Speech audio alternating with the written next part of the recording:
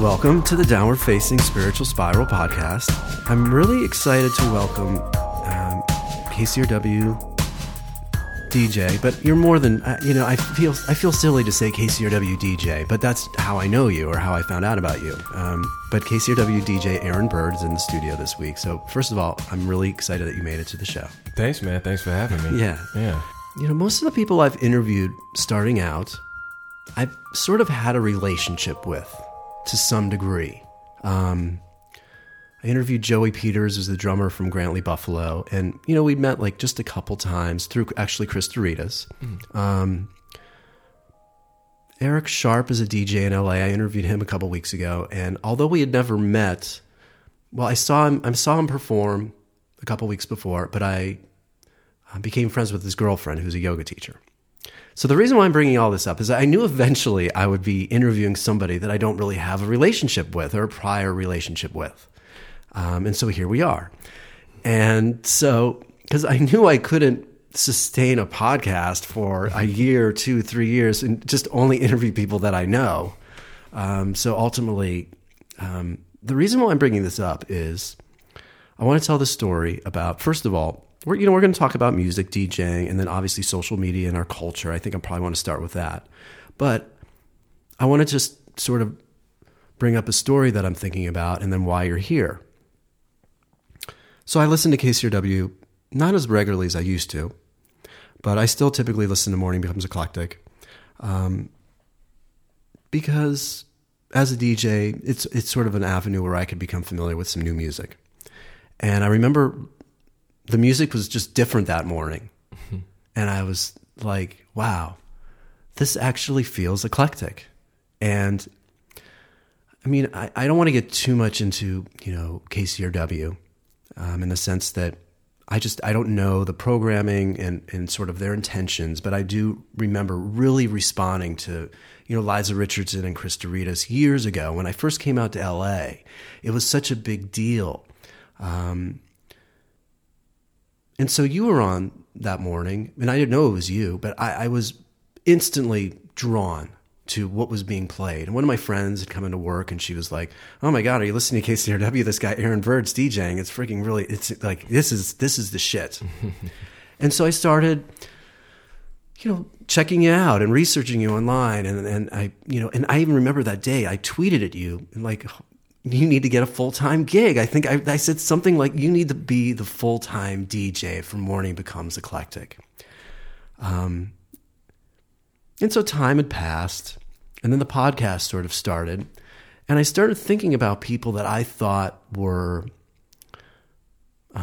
relevant. And so I sent you an email, and I don't remember what I said, but I must have said something, and I'm curious, what did I say in the email that made you think, I don't know this guy. There's probably a shitload of podcasts out there. What did I say that resonated with you and you thought, I'm going to come on the show and talk to this guy? To be completely honest, I don't remember exactly what you said in the email, but what I will say, I feel like what I remember about the email is, you presented yourself in the podcast with a sense of humility. That's something I really resonate with. Wow. I think that it's missing way too much in the world. And so without remembering or recalling any specific words or phrases or anything you said, I just remember a feeling, a sense of humility. And so that's why I responded. Yeah. Well, I think I reached out to you because I thought we would have a few things in common, just, music. But I thought being a DJ in LA, and I think at one of the premier radio stations, not only in LA, but probably the country. Is that fair to say? Yeah, I mean, most people consider KCRW the best station in the country, and it's considered, I suppose it depends on who you ask, but anywhere in the top 3 in the world, actually. So, yeah, I would definitely say so. I think for people that don't know you, I think that makes the most sense to sort of start here, again, with the intentions of getting into social media. And there's a sort of a big story happening right now in Covington, the Covington High School, which I think really is relating to my negative attitude towards social media. So I want to get into that, but I want to just, for a lot of you that don't know, KCRW is an NPR radio station in Los Angeles, but they're sort of known as curating and sort of having their pulse on a lot of not only just music, but just culturally, especially in LA. Yeah, I mean, I guess to further contextualize it, it's a unique radio station for many reasons, but probably the most unique aspect is that it's a really niche type of programming where half of the day it's news, talk, cultural programming of sorts, and then the other half of the day is music. Most stations are either one or the other.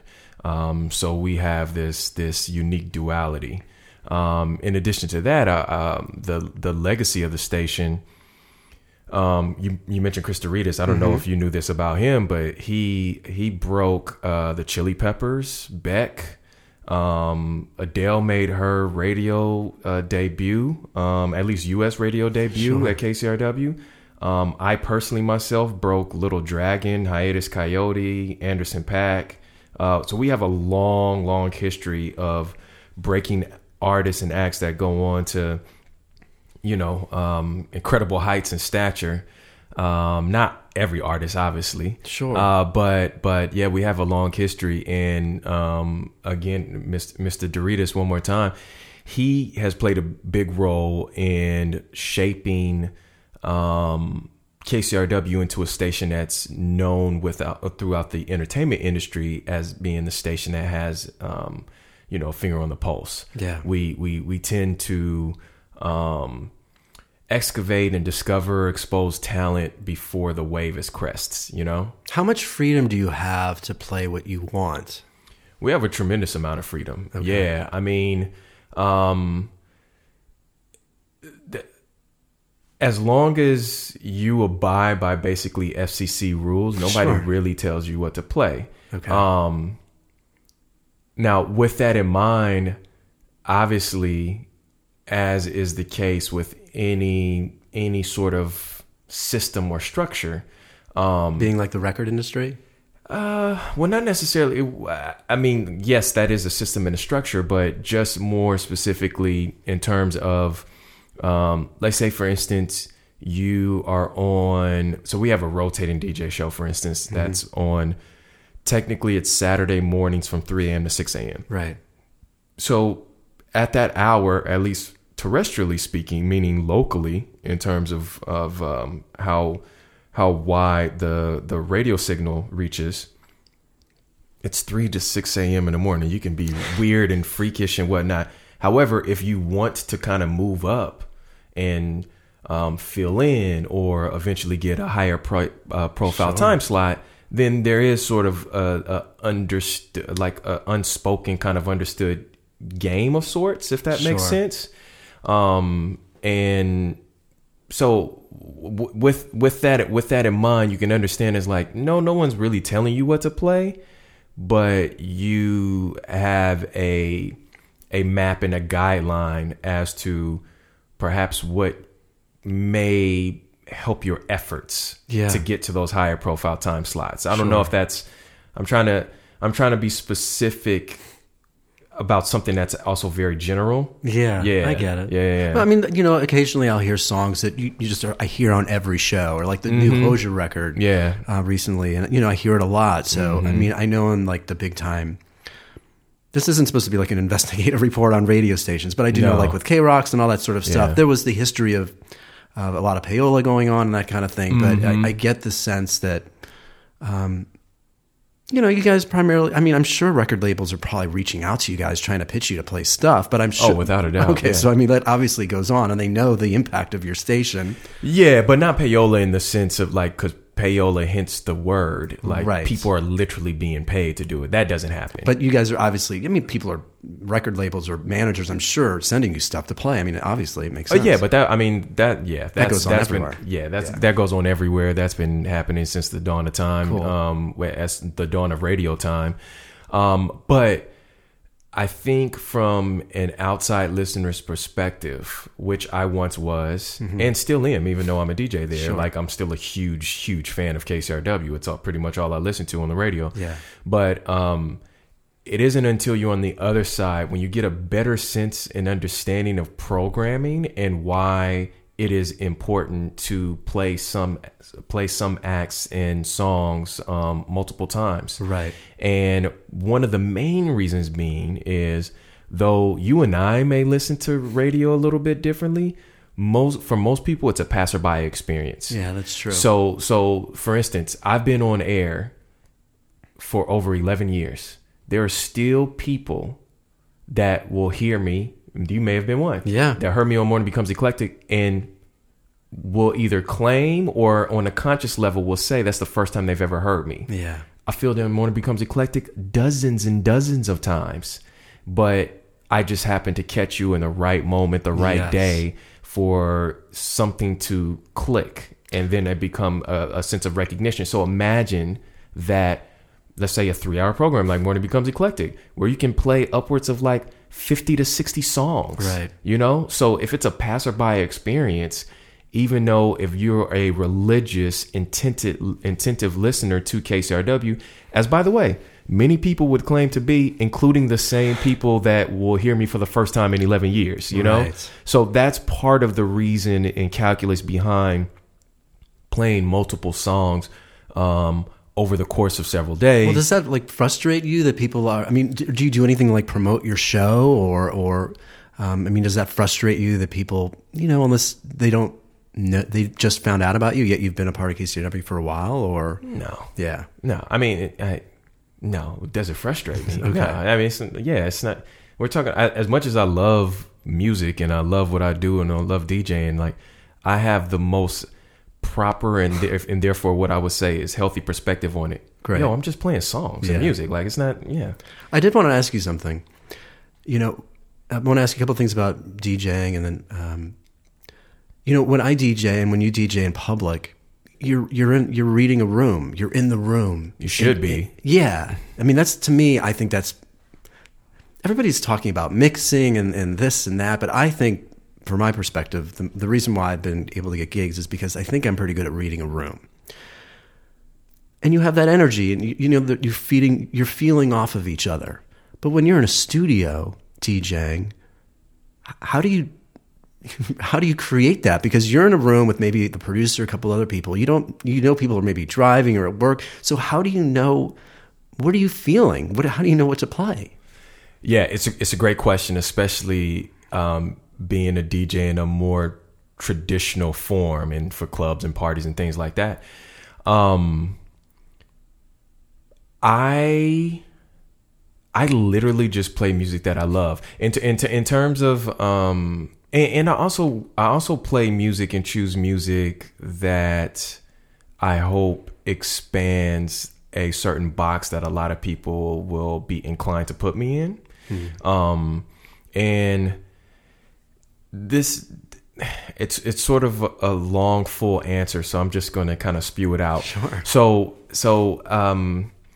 one thing that I have discovered and learned in radio is, if there's something that you think is incredibly obscure or super weird, because you as a actual living, breathing human being, if you like it, you probably represent 100,000-fold of people that do. And that's one thing that you tend to discover with radio. And there's been times and instances where I've had a set or I've played a song and I'm like, oh, I bet people aren't going to be expecting that. And most instances, those are the tracks and songs people resonate with the most, or I get the most, feedback from or comments made from those choices. Another sort of aspect to your answer is it goes back to the genesis of my beginning at KCRW. So I started there, and the only reason why I'm there is because of Garth Trinidad. And when he started training me on how to be a DJ, an on-air personality, broadcaster in that sense, I remember he said, and this will make perfect sense if anyone has ever heard Garth on radio. Mm-hmm. He said, you have to be natural at acting natural. and one tip he gave me in order to execute that, he said, man, just think of it like you're sitting across, there's a girl that you're into that you're sitting across from. And he was like, you're not talking to LA. You're not talking to a car full of people. You're talking to one person. So I say all those things to contextualize. I play music that I love for me. And I know if I love it, there are many, many other people that will as well. And I imagine just playing a set and or a song or a series of songs for one person. I also know, generally speaking, because I have a late night show, it's midnight to 3 on Thursday nights, and hell, if I didn't have a show, I'd be asleep. Right. But it's funny. There's a few other DJs at the station. They're in different. Some of them are at different time slots now, but we all kind of start at the same time on the midnight lineup. And one thing we would say for years and still continue to say is like, yeah, we might be on midnight to 3 in LA, but guess what? We're prime time in London. We're prime time in Japan. Oh, that's a great way to think We're about prime time in Australia. And with internet, it doesn't matter what time. I mean, terrestrial radio is over. There's no, as far as forms of entertainment are concerned, there's nothing that's destination anymore. Right. You can consume it at any point in time. And in fact, the bulk of my audience listens back to my show. They don't listen to me live. Right. Yeah. That makes sense. Yeah. And I do my entire show on the fly on top of that too. So I might gather and put together a gigantic playlist. Right. But I also treat my show similar to a DJ reading the room. Now, in this case, I'm not reading a room. And I know this is part of why you asked that question.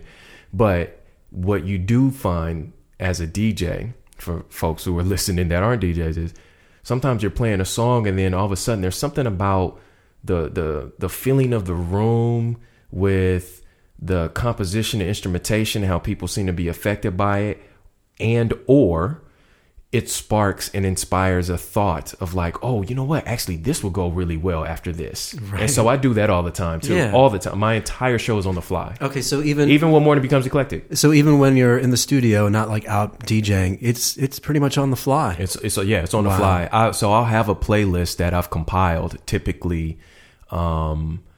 So my general routine is sometime in the afternoon on Thursday. So this is going to be my routine tomorrow, for the most part. I will start going through music that have been sent from for the week, meaning since the last time I was on air and last time during my show. I have some kind of go-to blogs that I always find good stuff on. And so I'll sort of have this playlist in which most of the music during my show is sourced from, but not exclusively and not always. Okay. Yeah. I remember you playing this amazing remix of Ramble On. Yeah, that's a great one. Yeah. I don't remember, but I found it on SoundCloud. I remember tweeting at you. I'm like, what the hell is this? Because I think at the time I didn't hear what you said. And you sent it to me, and I played it like that night because I think you were DJing on KCRW on Friday, and I ended up playing at 77 that night, and I started my set with that song. I was just blown away by it. One other question, only because I'm a huge fan of Anderson .Paak, and actually I went to the Stevie Wonder show at the Staples Center. It was like the pledge drive or the toy drive or something. Yeah, he does an annual toy giveaway thing. So I went there. I'm just a big fan of Anderson. I know he's from Oxnard. Yeah. So when you say break him, can you tell a little bit of story about how you met him or how you discovered his music and how you decided to play it on the air, or do you remember? Or yeah, it's just simply being a part of the music community in LA. Yeah, no crazy story. But how did you find out about him? It was a musician friend of mine that still to this day is his keyboardist. He also happens to be Snoop's keyboardist, and he's played with Jay-Z and stuff. This guy plays with everybody. But locally, he's been playing with Anderson for, I think, I want to say 10 years or so. And at the time, Anderson was going by Breezy Lovejoy. Okay. And his music was all right. It was all right, but you could, at least in my opinion, I think you could always tell that he had something. Like he was an entertainer. Yes. And sometimes the entertainment has to catch up with the music. Sometimes the music has to catch up with the entertainer. And in my opinion, that's what happened. It was the latter. The music caught up with the entertainer. And because he used to be, he was like he wasn't even his own drummer like he is now. Right. He was a session drummer and a drummer in bands and things like that. In fact, I was shocked when I found out that he was a drummer because I only saw him as a front man. Right. And to see like, he can play. He kills the kid, man. He can play. It's ridiculous. And this was years ago. I mean, it's 2019 now. I'm trying to think of when that may have been. I want to say it was probably around 2009, 2010, maybe as late as 2011. Yeah. That's cool. Yeah, he's the real deal. And then I had he is one and only, I think, radio performance on KCRW was about 3 years ago. So, and I had the pleasure of interviewing him on there, which I remember that, which was really cool because knowing him and seeing where he's gone, how much he's grown, it was nice to be a part of what I think would be considered a hallmark moment at the station. Yeah, because he's, the star just keeps rising with that guy. Yeah, I forget, some huge producer produced this latest record. Was it Dre? Yeah, that's what I thought. Yeah. Well, I mean, he worked with several producers, but Dre, I believe, both mixed or at least engineered it. Yeah. It's got a. I mean, song wise, I like the previous record more, but sonically, it's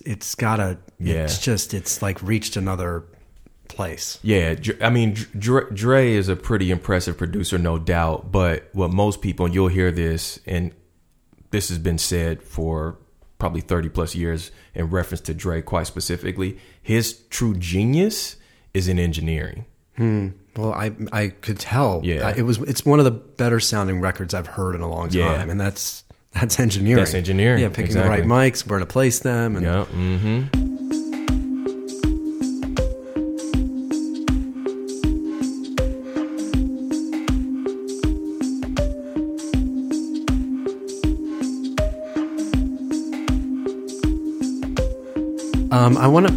it's something that I've been thinking about because you're a DJ, so I want to get your take on music now, and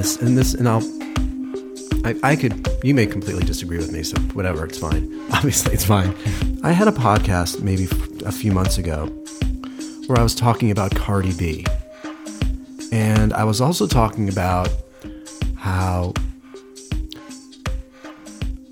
outside of the 90s hip-hop craze or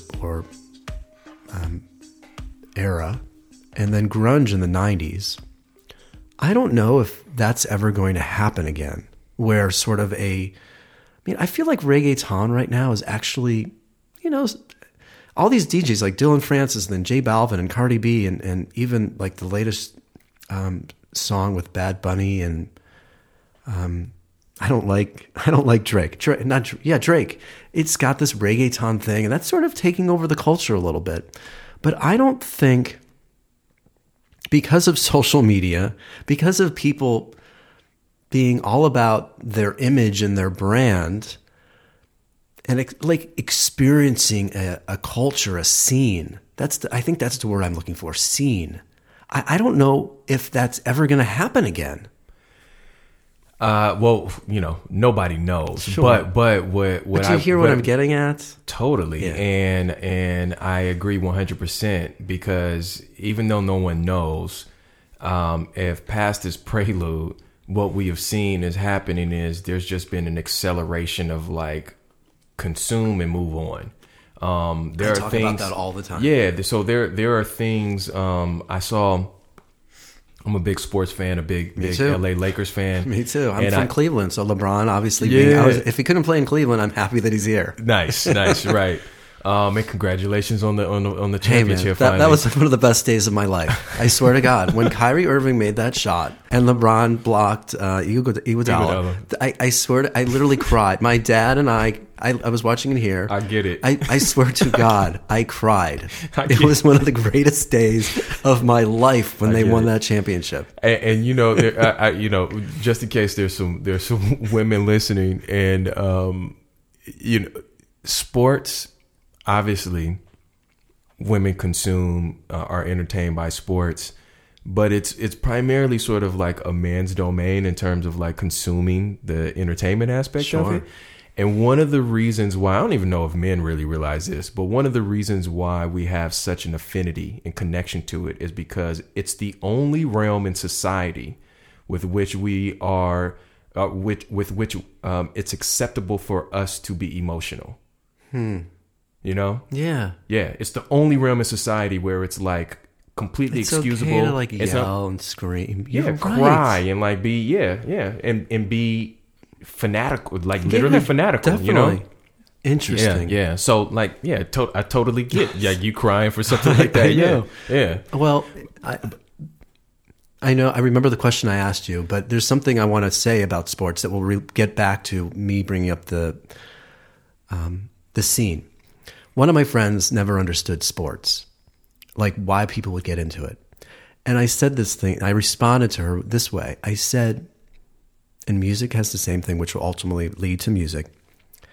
Sports has this way of bringing people from all different walks of life together for one common goal, victory. And it's a beautiful thing. Music, though, I think takes it to a deeper place, because I remember going to Pearl Jam at the sports arena a few years ago, and talk about a guy who can like literally carry you all on his back into the ocean or go anywhere. I mean, Eddie Vedder there's not many people, like, Bono is similar to that. I'm getting chills because I will never forget, there was a moment where this guy was sort of being an asshole towards the front of the mosh pit or something. And while singing Eddie was, controlling the scene off the stage while controlling the band. I mean, it's a power to be able to emotionally carry a room of 20,000 people. And I guess miraculously, this comes back to my original point. I grew up listening to Eddie Vedder and Kurt Cobain and Nirvana and Soundgarden. And when Chris Cornell killed himself, and there was just this benefit show at the Forum just a week ago, I'm getting emotional because I just remember how powerful that music was. And this goes back to my original question. I can't believe this comes back to it, but talking about scenes. And, Seattle was such a scene, and the scene of New York and LA and hip hop. And is that possible that it's ever going to happen again? And I think it takes a culture. I mean, maybe we're ripe for it because of what's going on right now culturally with, politics. But people are so stuck on their phones and their image that can we care about it like we used to in the 90s? So. Well, part of the I shouldn't say part of the reason. The reason why I brought up sports is because I had recently just watched an interview with Kobe, and the interviewer asked him, could you imagine, what was happening with you and Shaq at this era with all social media and stuff like that? He was like, yeah, I could imagine it. He's like, but what you have to forget is at that time, stories lingered. They had lives. I talk about they that like all the lasted long time. Yes. So things such as a scene or a story doesn't last long these days. So even though no one knows if that could ever happen again, if past is prelude, it seems as though not only will it not happen again, but even the lifespan of the quote unquote scenes that happen now the acceleration of the decline of the length of those scenes seems to be increasing, you know? I mean, that is one of my main points. We are not capable, and I think the media is also perpetuating it. We can't absorb anything anymore. And because they're looking for that next thing. And so, and I'll bring this back to the music and then we'll talk culturally. You know, Cardi B, to me, in this weird way, sort of represents our culture. And I just found it interesting. There are two women, and I researched this, a couple months ago, that have, I think the statistic is 2 or 3 number one hits on their debut record, females. Cardi B was the second. The first was Lauryn Hill. And, Lauryn Hill obviously has been in the news years ago about, other personal stuff that obviously, I mean, maybe Cardi B. So I guess my point though is that I read an article in the New York Times a while ago about Cardi B's manager or marketing person or something saw something in her and thought that they could create what we have now. And I feel as though she represents the cultural shift of the craft of songwriting, getting a good voice, although she's probably surrounded herself with incredible producers. And I mean, I'm not a fan. I certainly play, Dylan Francis did a remix of I Like It that I play a lot, and anytime I play her, actually this latest song, Money, I think it's called or something, it's not too bad. And I don't mind playing it, but, and even similarly to Drake, I feel I'm not a big Drake fan, but I think somehow he got involved with, television, and he got involved. I just feel like we're in a culture now where it's not about the talent. It's about creating a persona or getting attention or creating a marketing plan that somehow sticks out from the constant onslaught of information that we're getting fed. And those people somehow rise above the top and the talent is sort of secondary. I haven't asked you a question yet, but obviously I've said a lot. So what is your thought? I agree. The only part I would disagree is that it's now. I think that's been happening for a long time. Yeah. I mean, I think about Kiss, obviously, it could be argued if they're a great band, but obviously they had an image, that was completely over the top. I feel like though now it's just more rampant or more. Well, of course it's more rampant because the ability for people to access and or create content is more rapid than it's ever been. Right. There was a time when it was difficult. I mean, think about your setup right here. Like how relatively simple it was to get all of this equipment. Yes. There was a time where that wasn't all that easy. No. And even if you could get it, your ability to send it out and have a medium to share it with a lot of other people, this is really the first time in human history that this has ever existed, And this is, I think this kind of generally applies to to the general consensus of what you're referring to. My best friend and I, we talk about it all the time, is like the biggest problem with the amount of information that we receive is that we're inundated with like so quickly and with such a large abundance and amount that if you didn't, I kind of feel like we my best friend and I, we kind of talk about it, is like we kind of feel like we're the last generation that was taught to think critically. And and that's the biggest problem, with social media generally. I find most people aren't developing their own opinions. They're just sort of piggybacking on what they hear and this, that, or the other, and sound bites and 140 characters or whatever the case may be. Yeah. And it's like, but what do you actually think? Have you read this article? Like, what do you, are you just copying what someone else has said? And because they have 100,000 followers, or like, you know, Right. why do like, how are you actually evaluating? Well, everything you're saying is basically the theme of the podcast. Right. I think the downward facing spiritual spiral embodies everything that you just said. We don't know what's true or false anymore. We are being brainwashed and manipulated. Go ahead. Well, I was just going to say, you know, I think there's been thousands of years of people not knowing what's true or false. The difference being is to be able to critically think and assess information that you're given. Yeah. You can still come to some sort of reasonable conclusion about something if you are actually thinking about it, trying to deduce a particular opinion and not just shepherding other people's opinions or thoughts. In particular, because you don't really know the motivation behind them saying that. Yeah. They may not even believe it themselves. Right. You know, think about this is the whole idea of trolling. Yes. Like, it's people running a game of manipulation for various different reasons. Right. You know? I think part of the reason that I got so frustrated, probably to the point where I wanted to start a podcast. I mean, I wrote a book and I'm writing another one, but you know, I'm a yoga teacher, and to me, yoga sort of embodied the anti-Instagram.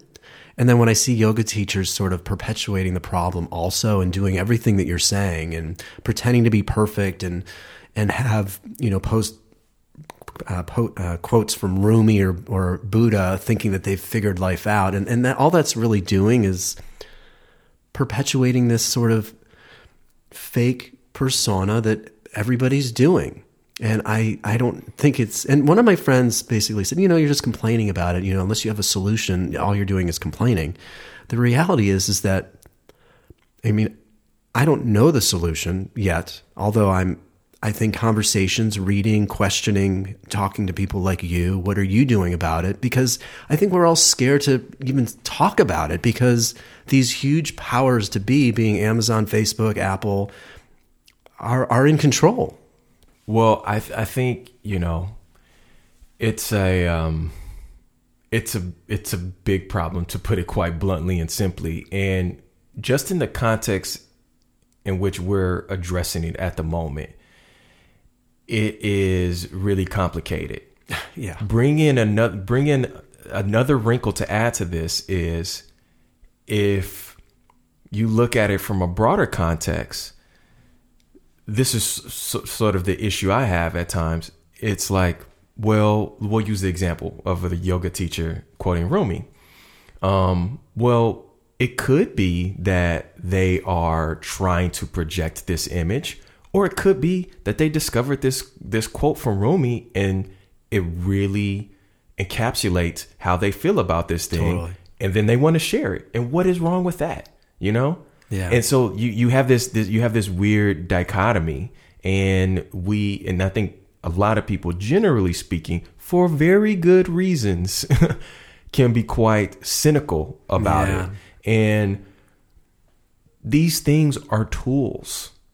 You know, a hammer isn't inherently bad, but if it's taken to someone's head as opposed to a nail to connect Right. two pieces of wood, then it becomes a tool used for evil or bad. You know, like yeah. So that's what it is. I think these tools possess a great power. However, we're in this age of information. They're going to talk about the same way it's going to be written about the same way the age of the Renaissance was. We are inundated and are incapable of handling this amount of information. Yeah, that's it right there. And then the other thing is like, well, we want to criticize people for people not telling the truth. There's plenty of times where that's quite intentional. There's other times that people are just misinformed. And what makes this another wrinkle of how complicated it all is we aren't designed as humans to handle all of this, of what's happening. You know, there's a great book that I read called The Age of the Spiritual Machine years and years ago. It's by an author named Ray Kurzweil. And well, he's the guy that made the keyboard.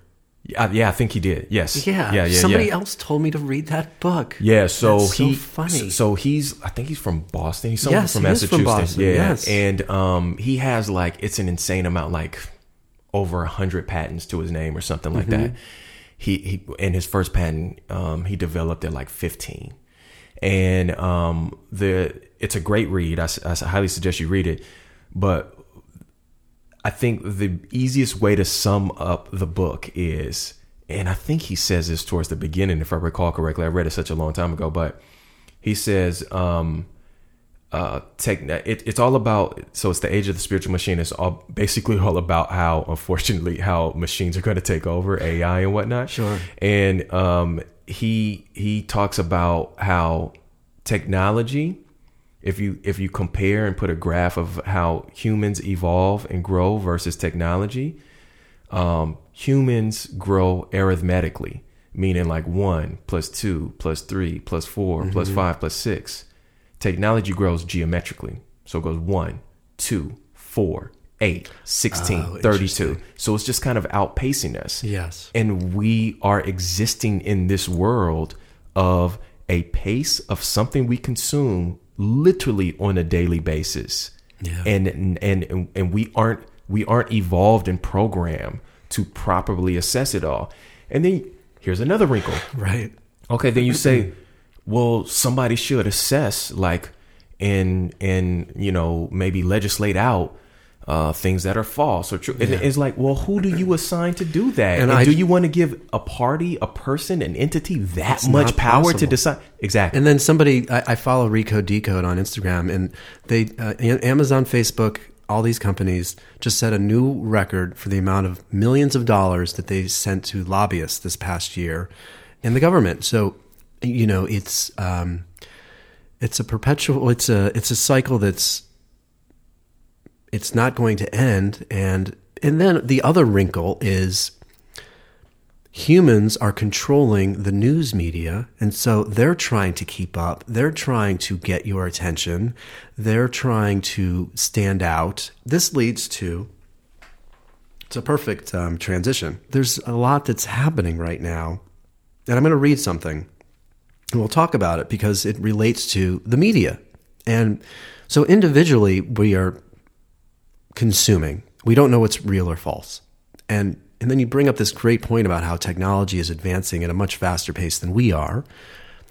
And and then the news media is controlled by, human beings, and they have dollars and they have eyeballs that they're trying to capture. So this big story right now, and this podcast will be published 10 days from now. So this story may, based on the way that we've talked, this story will be old news by then, and something else is going to be, catching everybody's eyes. But the big story now is the Covington high school fiasco. And I just read this article that's on the New York Times today, it's called How We Destroy Lives Today. And there's a few things that I'll refer to. But the first thing I'm going to read is just the first couple of paragraphs. Within living memory, political polarization had at least something to do with issues, but in the age of social media, it's almost entirely about social type. It's about finding and spreading the viral soap operas that are supposed to reveal the dark hearts of those who are in the opposite social type from your own. It's about finding images that confirm your negative stereotypes about people you don't know. It's about reducing a complex human life into one viral moment and then banishing him to oblivion. So, this whole thing, there was the Native American man who, this is what's so fucked up about the whole thing. He told one news source, is everything okay? Mm-hmm. All right, cool. He told one news source one story where these 4 white boys were in a verbal battle with these African American Israelites. Am I saying that? Yes. Israelites. But then he told another news source a different story where I want to make sure I'm getting this right. he told the Detroit Free Press that the incident started when the boys started attacking 4 African Americans. So he decided to intervene. And then he told the Washington Post that he was singing a traditional song when the teenagers swarmed around him, and some chanting, "Build that wall, build that wall." He decided the right thing to do was get away. I've got to find myself an exit out of this situation. I want to hear your take, but the last thing I'm going to say, and so the news organizations, they ran with it. And now we're coming to find out that maybe none of this was actually true. And one of the boys was on the Today Show this morning. But when I looked at the video, the boy did look as though he was mocking the man. So it's so complicated. So the other wrinkle that this is bringing up is I'm listening to the Mark Maron podcast with Aaron Sorkin. I promise this is all going to connect. And he said something really interesting.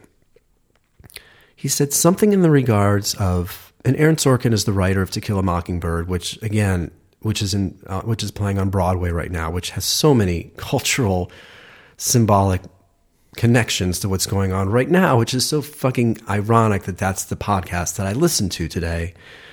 The other wrinkle, and he said this, how are you when the cameras aren't on? That's the type of person, you are. And what's fucked up now is that the cameras are on everywhere you go. Everybody has a fucking camera on their phone.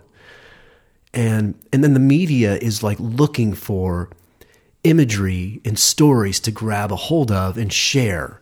And then as this article said, people are already racist to begin with, or people already have their own feelings about Native Americans, or, these white boys were wearing a specific hat that was, I forgot what it said, that was obviously in support of, what was it saying? Well, a bunch of them were wearing the MAGA hats, the Make America Great Again, yes, but some of them were wearing sweatshirts that said it. They had a lot of Make America Great Again. So I guess my point is, and this goes back to what we were saying, and I can tell you're chomping on the bit to start talking, so I'm sorry. I promise I'm done. And I'm so good at not asking a question but talking a lot.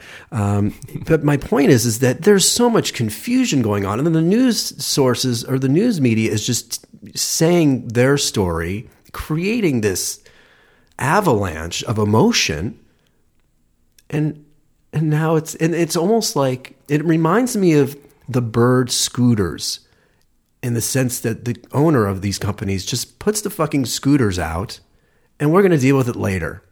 So obviously I want to get your opinion about what the fuck is going on. What the fuck is going on? And am I making any sense about like the confusion and the overwhelmed? Like I feel like we're little puppets now and little pawns, and we're just, what do we do? Well, I think quite frankly, what it is that now we are seeing exactly how we have been puppets. We've been puppets for a long time. You think about when you think about like old glamorous Hollywood, since some of these old stars have gone and passed, and there's biographies that have been written about them, you find about all kinds of deviant shit that they were into, that was happening. Yeah. But there wasn't as much access to their personal lives. And so they just gave you an image that they wanted to portray, or that the studio wanted to portray. So I think the biggest difference, and I think a big misconception is, I think it's perfectly reasonable to say that there's it's been exasperated for sure, but it isn't something out of the blue. This has been going on in the same way that I feel like people probably should have been thinking a bit more critically then. Folks should be doing that now. And so when you think about, I've always felt this way. No, like I never heard anybody say this. I was never necessarily taught this, at least in any explicit form or specific form. But if you're in a newspaper or some sort of article or watching a program and it says it has a producer and it says it has an editor, you should be skeptical on some sort of level. Mm-hmm. You're getting someone's perspective or someone's choice of what they want to show you. Right. when you were referring to what the Native American man told this news outlet versus the other, my first question is how do we know that? My second question is, have you ever played the game telephone? That has been happening since the dawn of time. Yeah. And how do we know that someone that wrote this article decided to extrapolate and perhaps out of context one aspect of what may have been a 30-minute conversation that this guy had. Yeah. And they are choosing to edit it down to this soundbite and frame it in this way so that the article could be positioned in such a way. Like, we don't know. But you do know that you don't know. So that's how you should think about it, in my opinion, you know? Yeah. You know, too many people, I think, operate and go through life dismissing the deficit of knowledge. Right. You know, if you aren't that person, or you aren't a woman that has experienced that, who are you to say that what she's saying is incorrect or wrong? Like, why not engage with this person and have a conversation with them and talk with them? Because you don't know their actual experience. You don't know what this guy actually said. Yeah. You just know an interpretation of it, and you don't know how many filters that may have gone through, because that journalist has a boss. That boss has a boss. Like, we just don't know. But you know that you don't know. I'm going to say before the problem is I don't think people are aware that they don't know. They just assume that whatever is being spewed out has to be truth. And then the amount of work and time it takes to research and find, I mean, we don't have that fucking time anymore. No. So but then our brains are processing it as though it's true. I think for some people, and I think that you probably stated it correctly in saying that they aren't aware, because if you were to pose that question and tell them, but you weren't there to ask him that question, so you don't know if he said that, then they will become aware. Oh yeah, that's true. Right. So yeah, a lot of people just aren't aware. Now this goes to I think a larger kind of meta problem, which is that's sort of the evil genius behind capitalism. And what I mean by that is it keeps you busy enough where it tears you down and breaks away the amount of energy that you would normally have as, like, what I would say as an intellectual defense. Yeah. You know, this is part of the reason why, for me, and I suspect it's probably the same for you, even before the idea of a DJ was even in the stratosphere of my consciousness, it always was really bizarre to me how much people would spend time in their cars listening to the same rotation of 6 songs throughout the week, and then go and take their hard-earned money to go hear those same songs at a club. Yeah. That never made sense to me. As I got older, it began to make sense, because I realized they don't have to think about it. They're worn down mentally, physically. They just want to escape.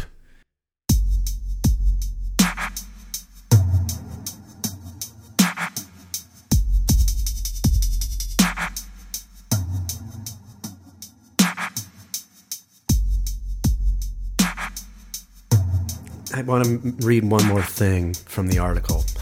One more thing, a few more paragraphs from the article. And I want to ask you, just on a personal level, you know, how you handle the information, and are you skeptical first before trusting what you're reading? But in this technology, stereotype is more salient than persons. In this technology, a single moment is more important than a life story. In this technology, a main activity is proving to the world that your type is morally superior to the other type. It's hard to believe that people are going to continue forever on platforms where they are so cruel to one another. It's hard to believe that people are going to be content year after year to distort their own personalities in service to a platform. So as I finish reading that, and it goes back to my original question, I mean, what do you do personally when it's interesting? This is from the New York Times, but then, as you say, he has a perspective. He has a boss. The New York Times is known as a liberal newspaper. And it's interesting. Fox probably reports that story that happened in Covington in their own way. When this story came out, or just for example, or when news comes out or big stories come out, what do you do to try and be objective about it all? There are definitely, as much as it does pain me, I do make a conscious choice to go check out Fox to see how they're describing the story or the incident. With this particular story, I didn't get a chance to do that, but just generally speaking, I do try to do that. And, obviously I have NPR, so I have a couple of different outlets. But to give you, obviously not every story will have the same circumstances as this one. But to specifically reference this story is, I don't have to see, or I don't have to read an article or hear someone's perspective. I can just see the pictures and have a very basic level understanding of what's going on or a certain person's perspective. And what I say about that is, without knowing that much about that young man, right, I feel completely comfortable in assuming he understands that hat is in some form or fashion in support of Trump. Yes. And if he is in some fashion supporting Trump, then he has a tremendous lack of empathy, understanding, and also a tremendous deficit of knowledge when it comes to both history and generally life experience. And what I mean by generally life experience, he looks like he was young.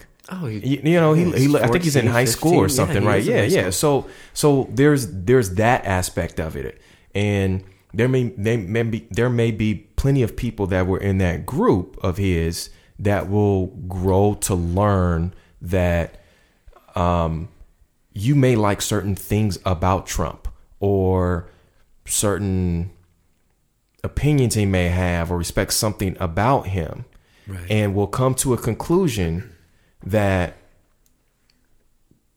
morally, generally speaking, from a society, any way that you are supporting him, you are also supporting all of the bad things about him. So, without reading an article about exactly what went on, I can literally just see that picture and assess, I think, enough about that situation as far as for me personally. Yeah, and just looking at the way the boy is standing there in front of the man with a smirk, I know. I could see why you would feel that way, because I felt that way also. I think the article, though, it's interesting because we all have our opinions. But the way that the story is presented, well, here's the thing. It's interesting. Because of all this, that boy now is thrust into the spotlight. He's thrust onto the Today Show today. And he's saying things that clearly aren't his words. Somebody told him everything he had to say. He's just a boy. Is he racist? I don't know. Are his parents racist? I don't know, but because everybody has cameras and phones everywhere, they captured this image and it's thrust into the spotlight because somebody is making that decision to make it newsworthy.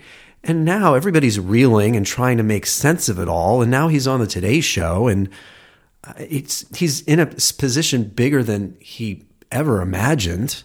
And it's creating a place where people are petrified to actually be themselves because they're worried that the freaking cameras are around. I mean, because of how young he is, I doubt that he has the proper context to think of it in the same terms that you and I do. Like, Sure. oh, people are petrified because cameras are around. That's the only world he's known. Yeah. So, Wow. so I doubt that he even thinks about it in those terms. But a couple of things that comes to mind in response to what you just said. Because he has been handled in such a way, in my opinion, from what I've seen, I haven't seen all of the entire coverage, but I did see a little bit of the interview he had on NBC, I think it was. He was handled with such like delicate hands that to me, and as a person of color, personally speaking, that perpetuates the problem. Yeah. I also think too often, one of the reasons why things like this happen is because people are allowed to go on these stations and move throughout life with this unbelievably vague and consequently incorrect idea of what it means to be racist. And so that I can say unequivocally, that guy's racist. People need to redefine what their definition is. Right. And I can say unequivocally, without any refutation, with full conviction and belief, if you accept this stuff that you know Trump says does or whatever that is racist, and you dismiss it for these other things that you feel are more valuable, that makes you a racist. Sorry that you're just figuring this out, but that makes you a racist. What's interesting, I'm saying something about the cameras have to make you behave in a perfect way now, but your perspective, and I hear what you're saying now, it's just ultimately these cameras are showing what's been out there all along. That's exactly what I'm saying. And if you have to be that uptight or pretend to put off a certain persona, then you're actually, well, if that's that hard for you to do, then that's too bad. To be completely honest with you, most people of color I knew was not surprised that Trump won. I wasn't surprised that he won. And I will also say that there was a certain aspect of welcoming of it, because we were like, let's fucking turn the lights on and let these wretches run. Let's get this shit out of there. Too long it's been hidden and people still try to tiptoe around it. It's like, no, call that little boy what he is. He's a fucking racist. Yeah. You trying to like sugarcoat it and handle it with like baby gloves is exactly what creates this. Right. Call him out for what he is. Yeah. And this is exactly why I pointed to, I was like, I don't need to read that article. I see the picture. And that tells me enough about the story. I think the only reason I brought up the story, and I didn't mean it to make you upset. I mean, but I can see. No, I'm not upset. No, but I can see why. It's like it's a fucking cycle that just goes around and round and round. It's interesting. You're from Inglewood, and I came out to LA, and I swear this connects to what you're talking about. I came out to LA in the early 90s to go to college. And I love Los Angeles now. I'm suddenly like losing my voice, so I apologize. When I talk a lot, I guess LA right now is, I think, incredible. I love it out here. But when I came out here, O.J. Simpson, Rodney King, and this is how this connects to what you're talking about and this story. And this is why I brought it up, because I'm not disagreeing with you about him being racist. And that look in his eyes, he was being a little shit. He was provoking. It looked as though he was. Now, but this is my point. The media has a responsibility in all of this also. I'm bringing up Rodney King and O.J. Simpson because it is reminding me of the media's responsibility. And I feel like okay, these cameras showed that terrible thing happening in the early 90s.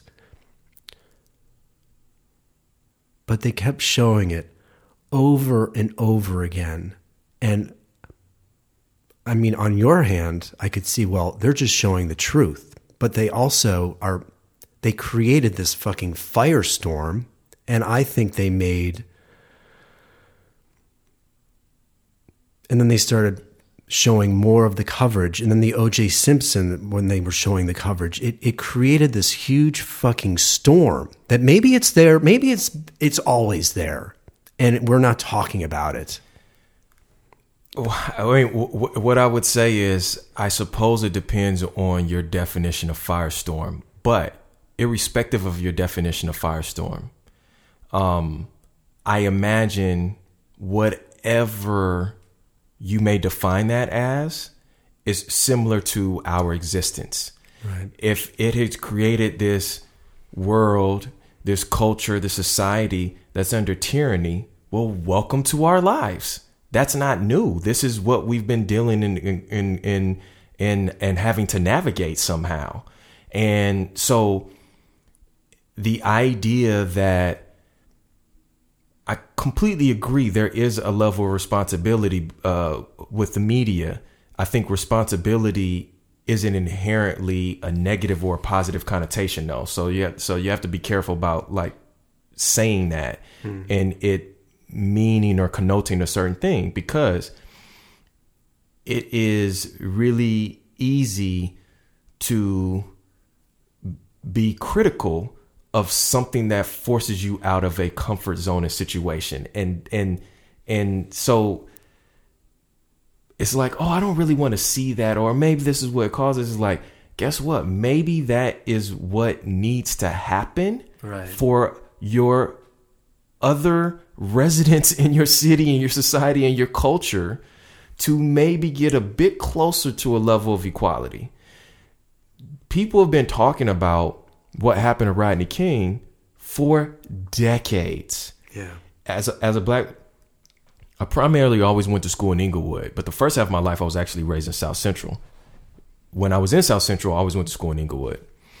I remember growing up, and I have no doubt that I could ask anybody around my age. I don't know if it's like this now with somebody who's 14 or 16 or something like that, but without even having a previous conversation or questioning somebody, I could literally talk to another black man or black boy and say, what neighborhoods should you avoid at night? I knew as a black man, didn't go to Beverly Hills at night.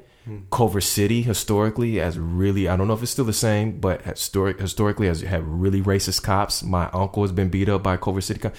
This stuff has been happening for a long, long time. Right. Which was part of the reason why it created such a, could you imagine like the level of psychosis it created for black Americans when these men were found not guilty? Oh my God. When it's like, yo, finally we caught these fools on tape. Yeah. Everybody sees it.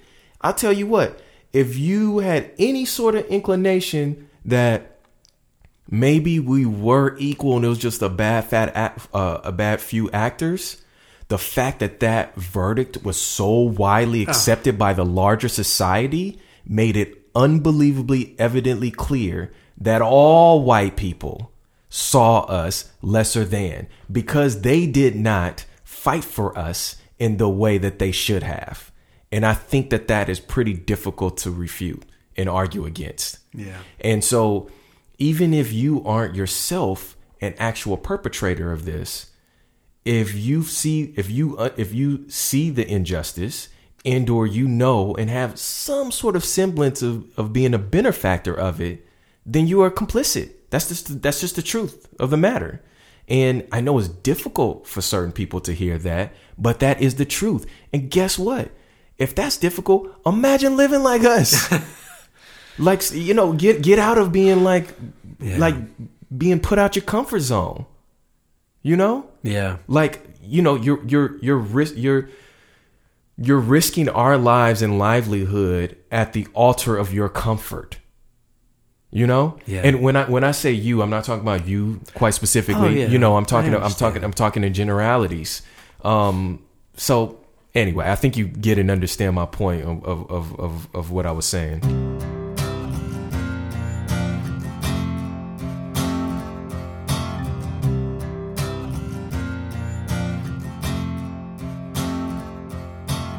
Are you hopeful or are you discouraged? Have you sensed a change, or did you feel like the change that you were sensing is now going backwards ever since Donald Trump got into office?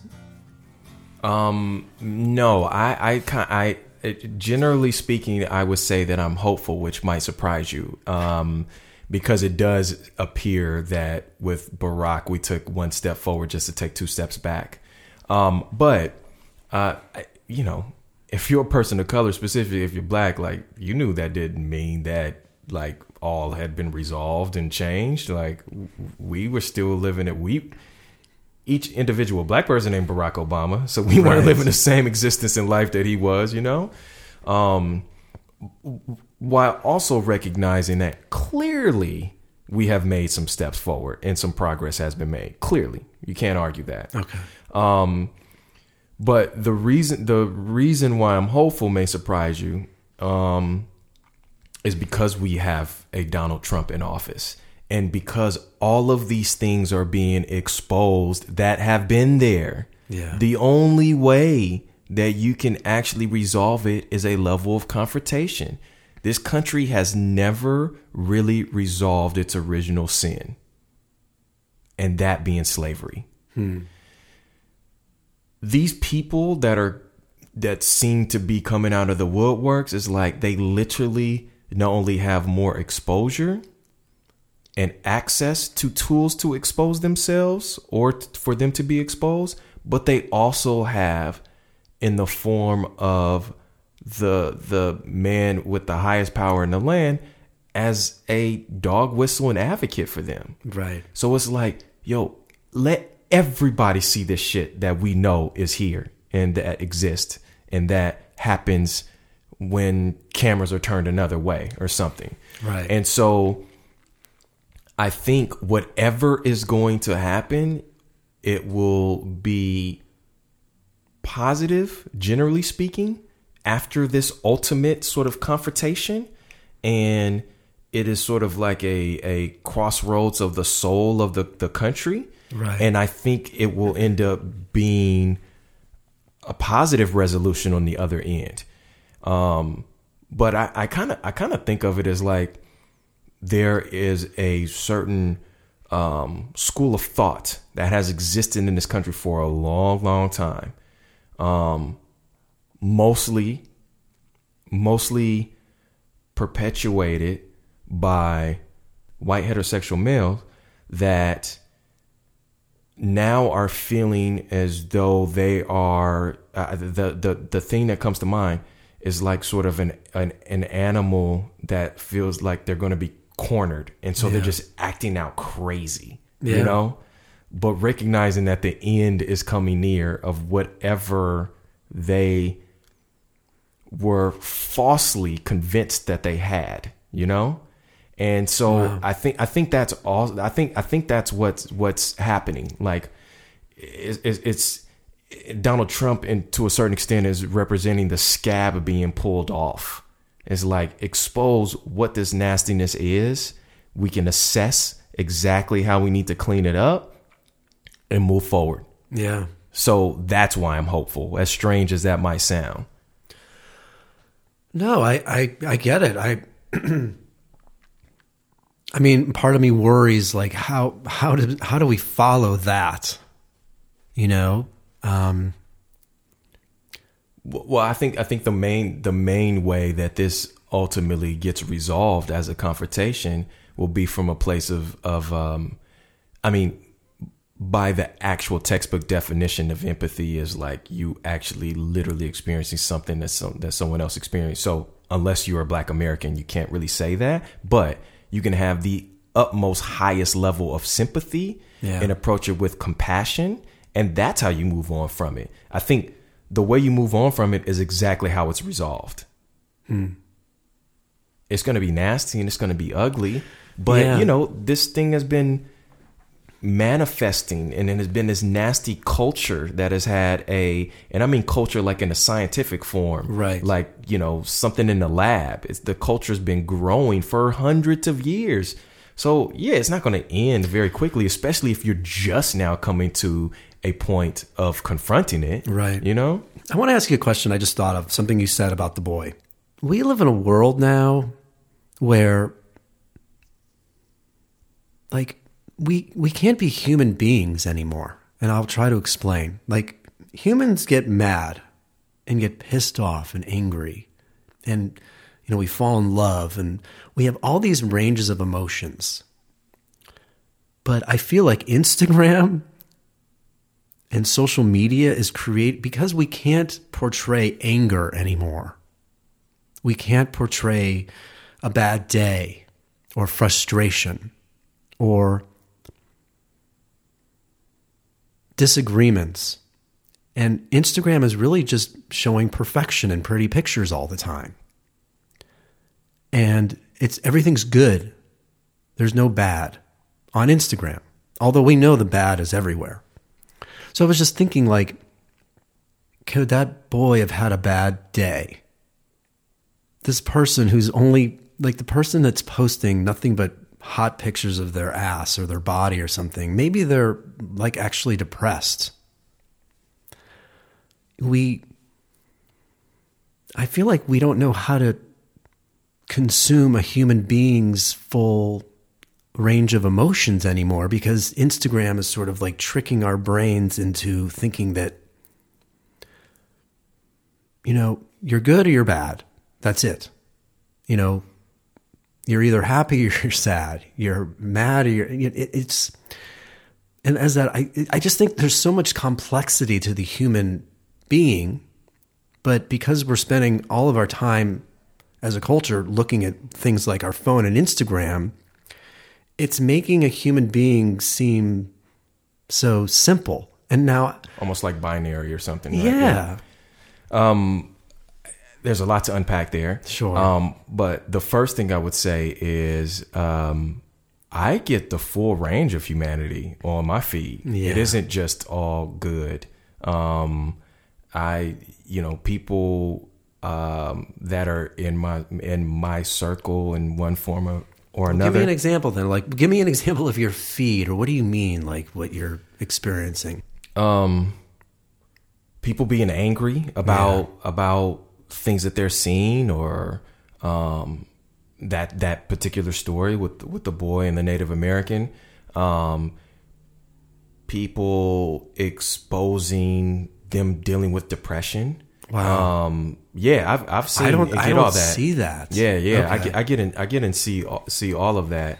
And speaking of which, that was part of the next thing that I was going to mention is, I think some of it is changing. There's been so much openness and discussion as a society and culture about mental health that I think that is helping to destigmatize,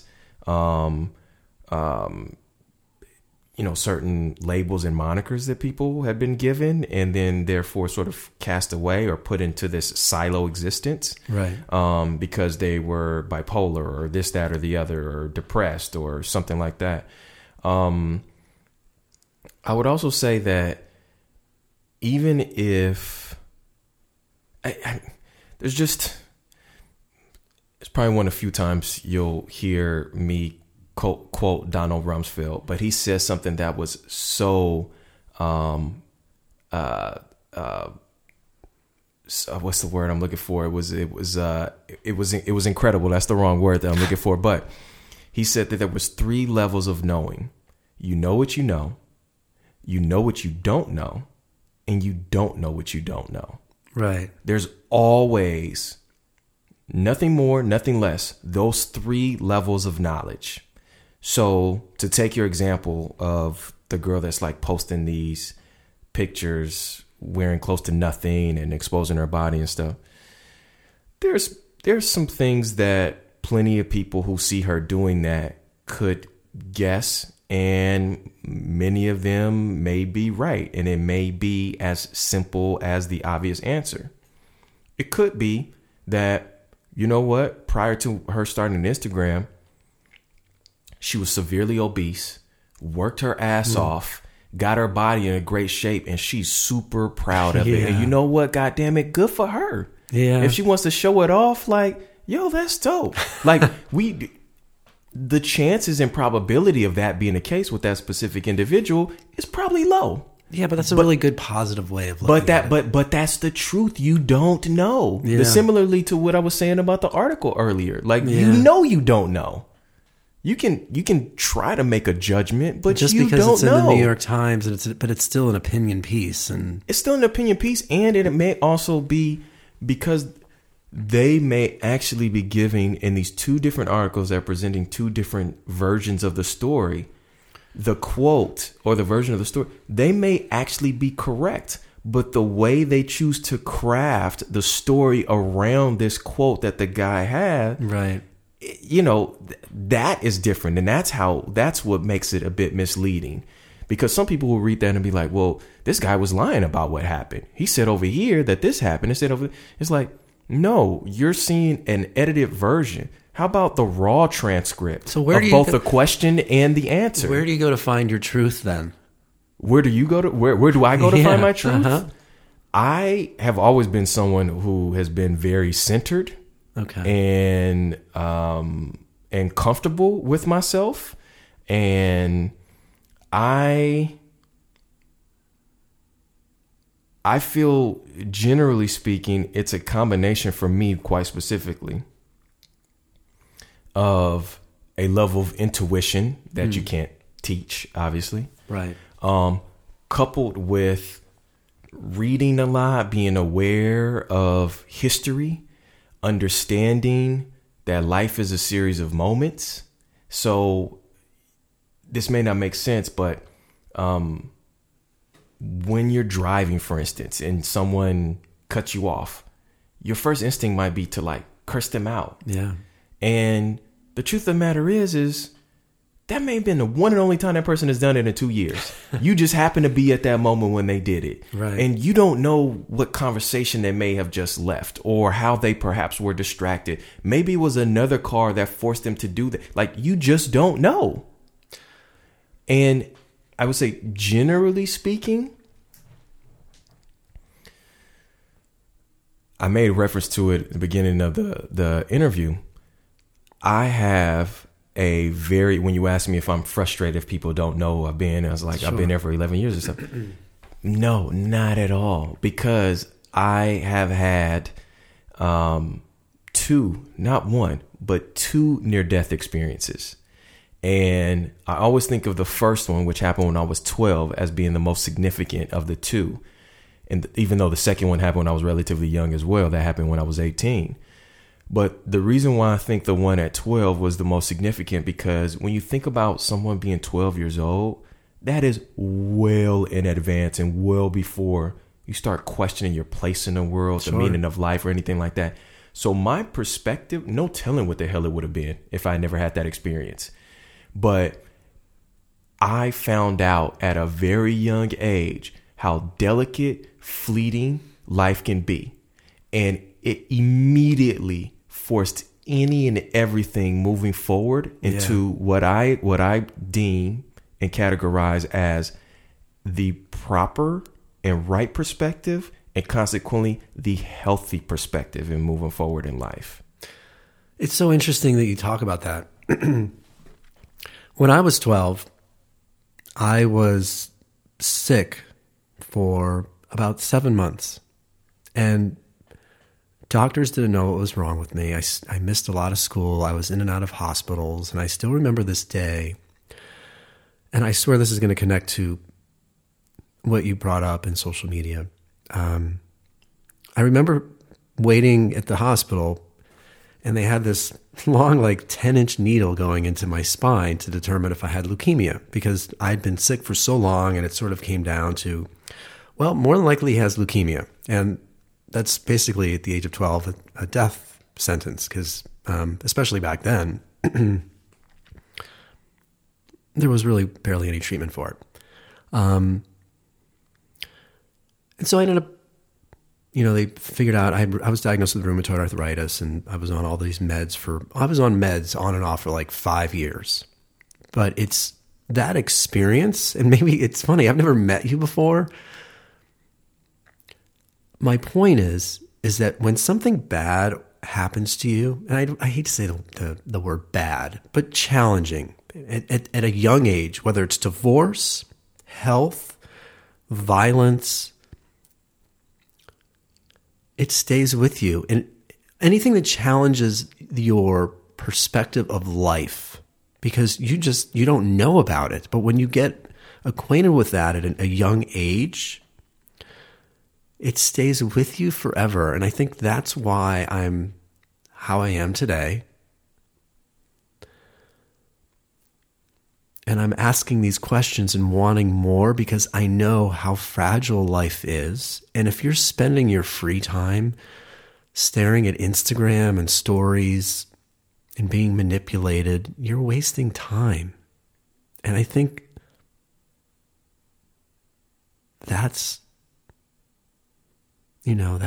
I want more from our lives, from society. I want us to not be fucking robots, because all this could be gone tomorrow. Yeah, man, it's so true. Just to go back quickly to your question of like, where do I find my truth? I was kind of struggling to come up with that answer, and as we continue talking, like I sort of realized why, and I'll answer it with a little bit of an anecdote from my grandfather, my father's father. And just to contextualize this man, he graduated high school and he was like 14, I believe. He was pretty close to becoming a grandmaster in chess, like just a brilliant guy. And I can't ever really retell the story without mimicking him, so I'm gonna say it in his voice. All my family calls me by my first and middle name, by the way, which is David. In fact, my mom almost exclusively calls me David. And that's like both sides of my family call me Aaron David, crazy enough. But and my parents aren't together, so which makes it even more weird. But both sides of my family for some reason call me Aaron David. And so he said, "Aaron David, let me tell you something, young man. The truth never changes. The perception of the truth always does." So when you say, how do you find your truth? What I didn't realize how I should have answered it at the moment is, I'm completely accepting of what I don't know. And I'm completely okay with that. And I also feel like there's really only one truth, maybe a couple, and that is we are here on earth to love one another. It sounds cheesy. You've heard it in like, old tales and fables and books and music and stuff. And I completely understand and can appreciate how somebody would want to dismiss it. But at the core of my essence, I know that as being the one and only truth. Yeah. Everything else is just us navigating this messy thing called life, and this messy thing of being imperfect humans.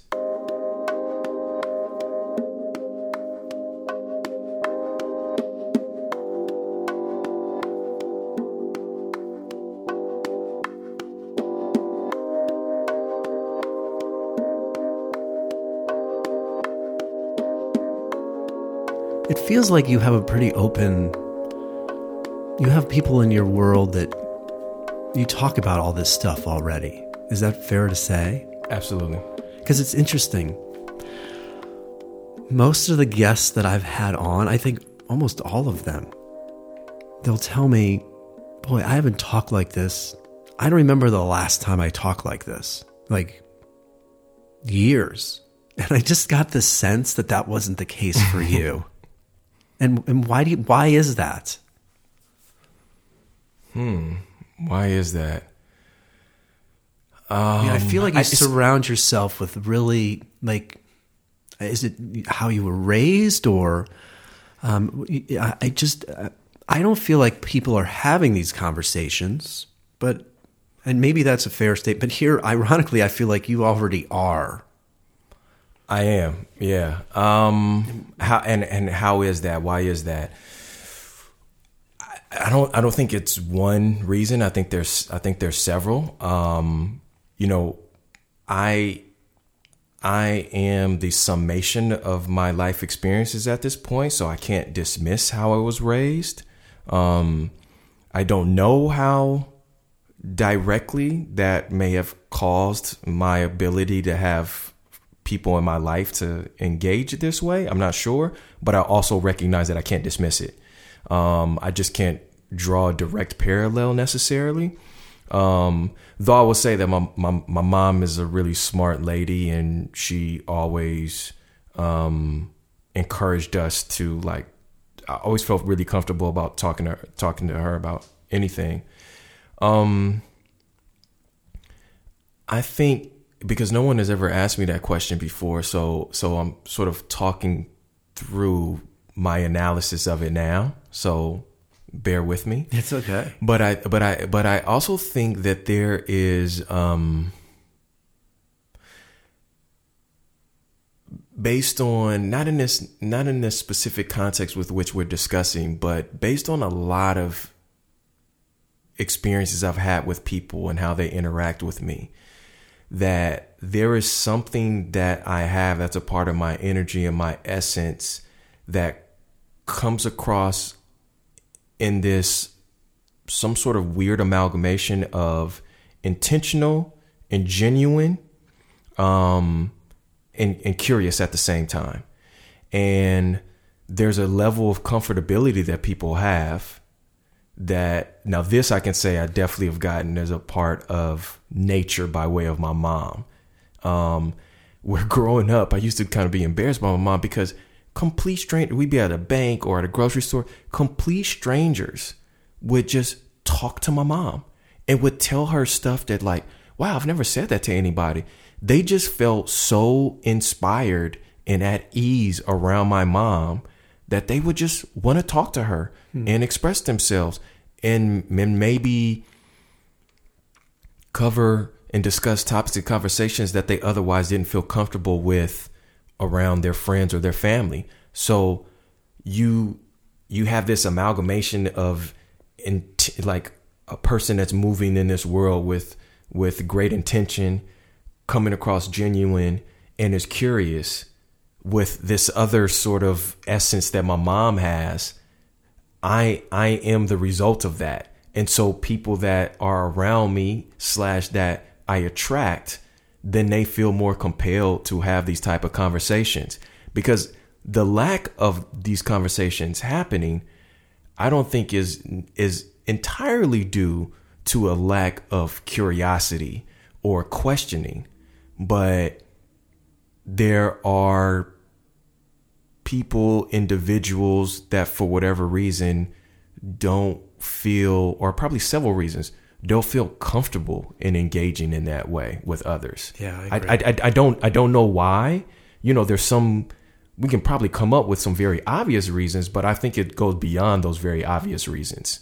And that's why I says, like, I'm kind of talking through this because based on my interactions outside of even the specific context with which you're asking me this question, I say there is something a part of my spirit, my energy that people are attracted to. And so outside of them engaging with me and or my other friends who also have these conversations, they're not having it on a regular basis with their family or their other friend groups, Yeah. Yeah. Wow. That's really amazing. Yeah. And then, my girlfriend and I, we talk about these kind of things, but I'm also aware part of her attraction to me is this amalgamation of this essence I don't have a name for, and I don't really know what it is, but I recognize it as its existence, you know? Like even as something as simple and maybe rudimentary as my voice. I have come to discover, and it's something I've discovered quite some time ago now, but I eventually was able to discover there's a lot of things that I can say to people or say out loud, or how I can engage with people that I'm 100% convinced has to do with something about my speech, the cadence, the sound, the depth of it. It resonates in a way that is more agreeable to people. And so I'm able to get away with saying stuff to folks that most other people cannot. It's so funny that you say that, because I have that same thing. Yeah, right? And it's, I can be sarcastic, and I'll say, even with some of my African American friends or somebody that I work with, I'll even say a couple, they're certainly not racist, but I certainly can like challenge or say jokes that could be like interpreted. I'm not even sure how to say it right without sounding like a jerk, because I'm not, but I'm able to pull it off. Might be on the edge, right? Yes. But someone else who looks like you and maybe they would not be able to do it. No. And I've always had that thing. And I mean, I have a pretty good sense of humor, but I think what you're talking about is that when you walk into a room or people come together, you have a way with the language, the way that you communicate. It's probably your face too.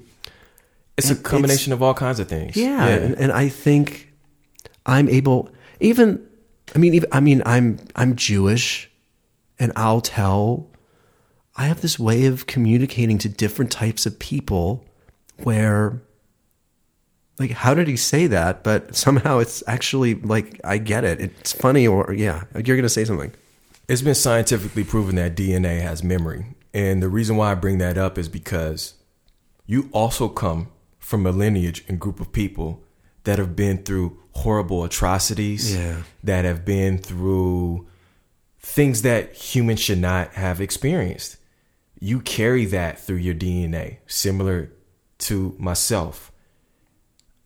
I imagine that is part of what allows us to execute our lives and engagements with people to a certain way. There's something about that even though it probably couldn't be scientifically detectable, but there's something about having that history when we speak, when we engage, the way we think about things. It resonates with others because there is sort of maybe a raw, basic level of compassion that comes across that way because of that history. I wouldn't be surprised if that has something to do with it, you know?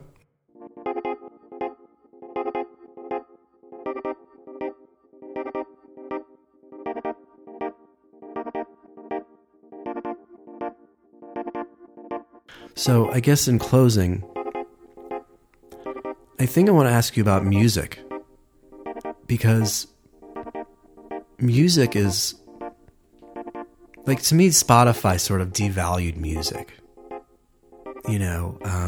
Instagram devalues the power of photographs because everybody can take them now and everybody's posting them now. So, and I also remember seeing a story on CNN about where you were actually on television talking about Childish Gambino's video, This Is America, and you were talking about how the way he was dancing was similar to the Jim Crow days. And what was the dancing that he was doing? How did you describe it?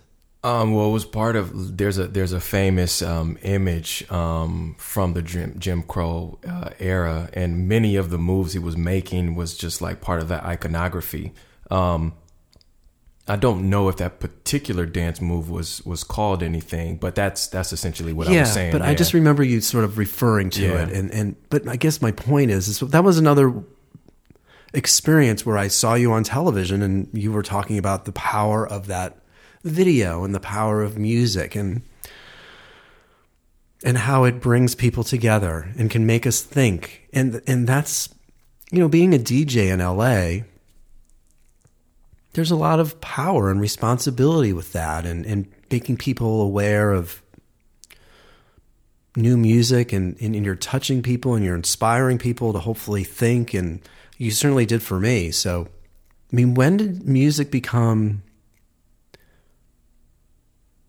this sort of spiritual, personal, transcendent experience for you, and how has it been a big part of your life? And I know it still has to be a huge deal, and I want to connect that to present day. But what's your relationship with music, and what did you grow up listening to, and how has it been such a big part of your life? It's always been a big part of my life. Yeah. When did it become like this big spiritual transient medium or tool? I think as soon as I crossed the threshold of the womb, to be honest. Yeah. Growing up, and this is, I would say, quite stereotypical of a black family, like music is a big part of your experience and family and growing up. I have distinct memories of making sure when I was a certain age, probably from the age of, 7 to 12 or something like that, or maybe even earlier, 6 or something. Making sure that I got up early enough so I can catch my cartoons, because my mom would not let us watch cartoons past a certain hour. We were cleaning up the house, and the entire time we were cleaning up the house, washing dishes, vacuuming, whatever the case may be, music was playing the entire time. Family gatherings, music was playing the entire time. Music plays an incredibly significant role with the black experience generally. I mean, you take it back to slave era, where you had these Africans that they may have all left the same port, but they were coming from different places that spoke different dialects.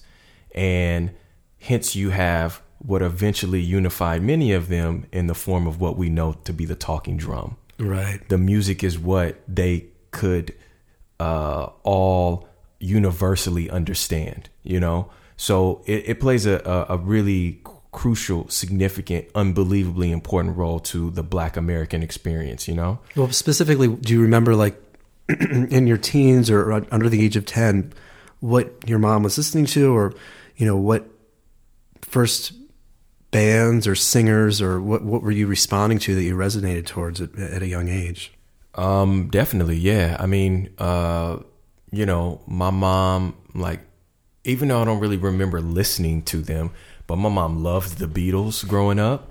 I remember hearing a ton of Michael Franks, a ton of Sade, and then obviously all of the oldies that, even at that time were considered oldies, songs that she listened to in high school. So maybe things 20 years prior, whether it was The Emotions or Blue Magic, or obviously like Motown stuff, all kinds of things. And then I also have an older sister who is like 11 and a half years older than me, so at an abnormally young age, like I knew all the words to like Houdini songs. So that era of early to late 80s, when you probably wouldn't be that knowledgeable of certain artists' catalog, especially to the extent where you knew the lyrics to the songs, unless you were a teenager. I knew at like 6 and 7, because I had this older sister. So.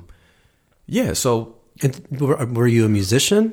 No. Okay. So you've never played, but when did the transition go from, listening to music to actually, start DJing? And did you play, did you get turntables or did you, teach yourself more on the more computerized, where, we're using Serato and Tractor and all that sort of stuff? But how did you, tell me more about that transition of getting your first gig DJing? Were you just like doing parties with friends? And how do you ultimately become a DJ at KCRW? But But how did the transition go from just, listening to enjoying to actually making that taking that turn towards DJing? There's no short version of the story, so I'll just tell you.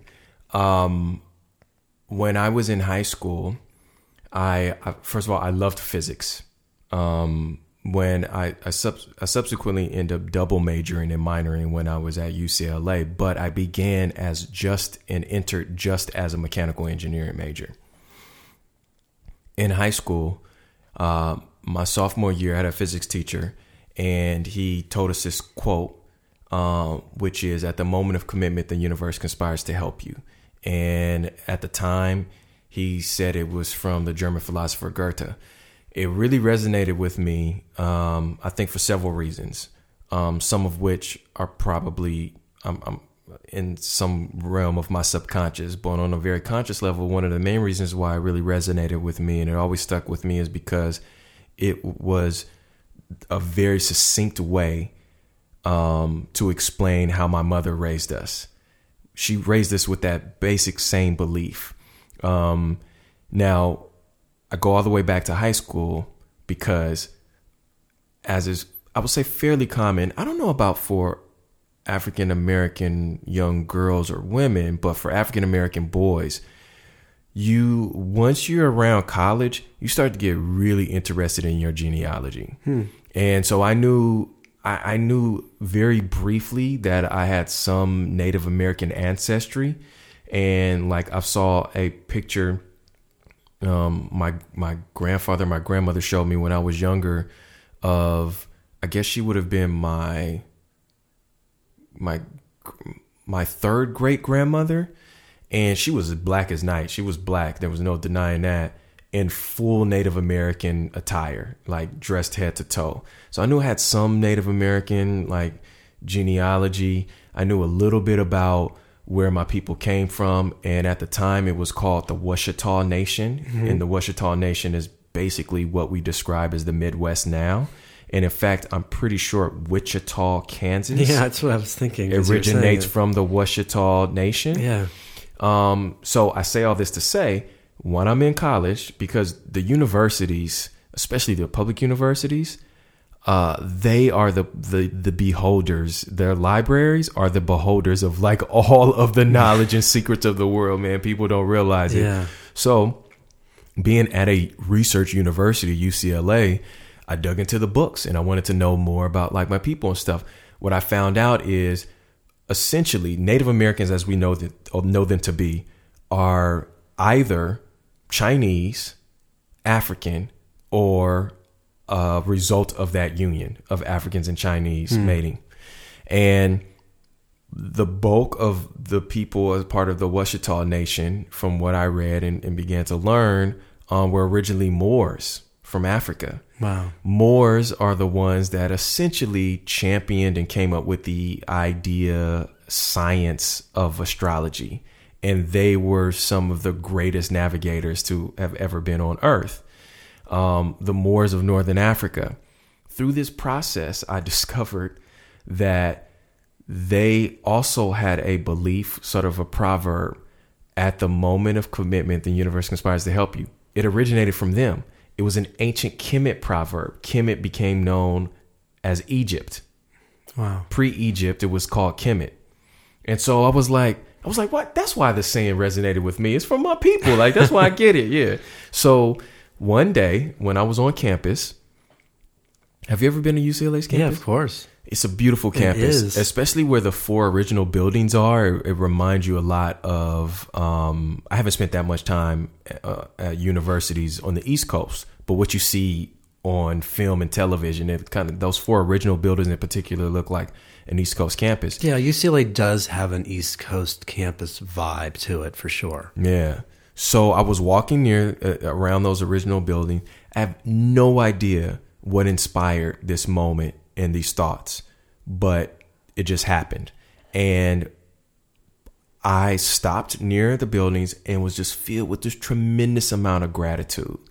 And I was, I distinctly remember, I don't remember what I was listening to, but I was listening to, I had my portable. I was wearing my portable CD player. Kind of dates me. Yeah. iPods were out at the time. I was just a poor college student, so I couldn't afford one. Yeah. But I was listening to music, and I was like, man, I'm just so grateful. I think about kids I grew up with, some of which were killed or paralyzed or didn't even make it to college. And I'm like, wow. you know, statistic at that point, I have no idea what the statistics are now, but at that point, 1 out of every 3 African-American males were either dead or in jail by the age of 21. So I was like, I've beat the statistics, and I just had this long thought process of like how grateful I was of being at a place like UCLA, this, that, or the other. And I was like, you know what?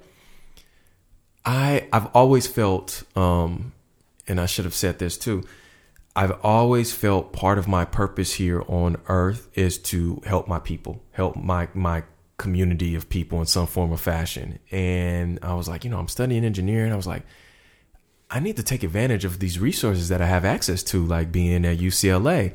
Somehow I'm just like literally standing there. I'm probably looking kind of crazy, but I was just like in a moment, and I have no idea where it came from. Yeah. Somehow this train of thought led me to declare, you know what? I'm going to pursue music. I remember thinking this thought. I don't rap. I don't sing. I don't play an instrument, but I'm living proof that at the moment of commitment, the universe conspires to help you. And I just made that declaration, sent it out to the universe, went on about my day.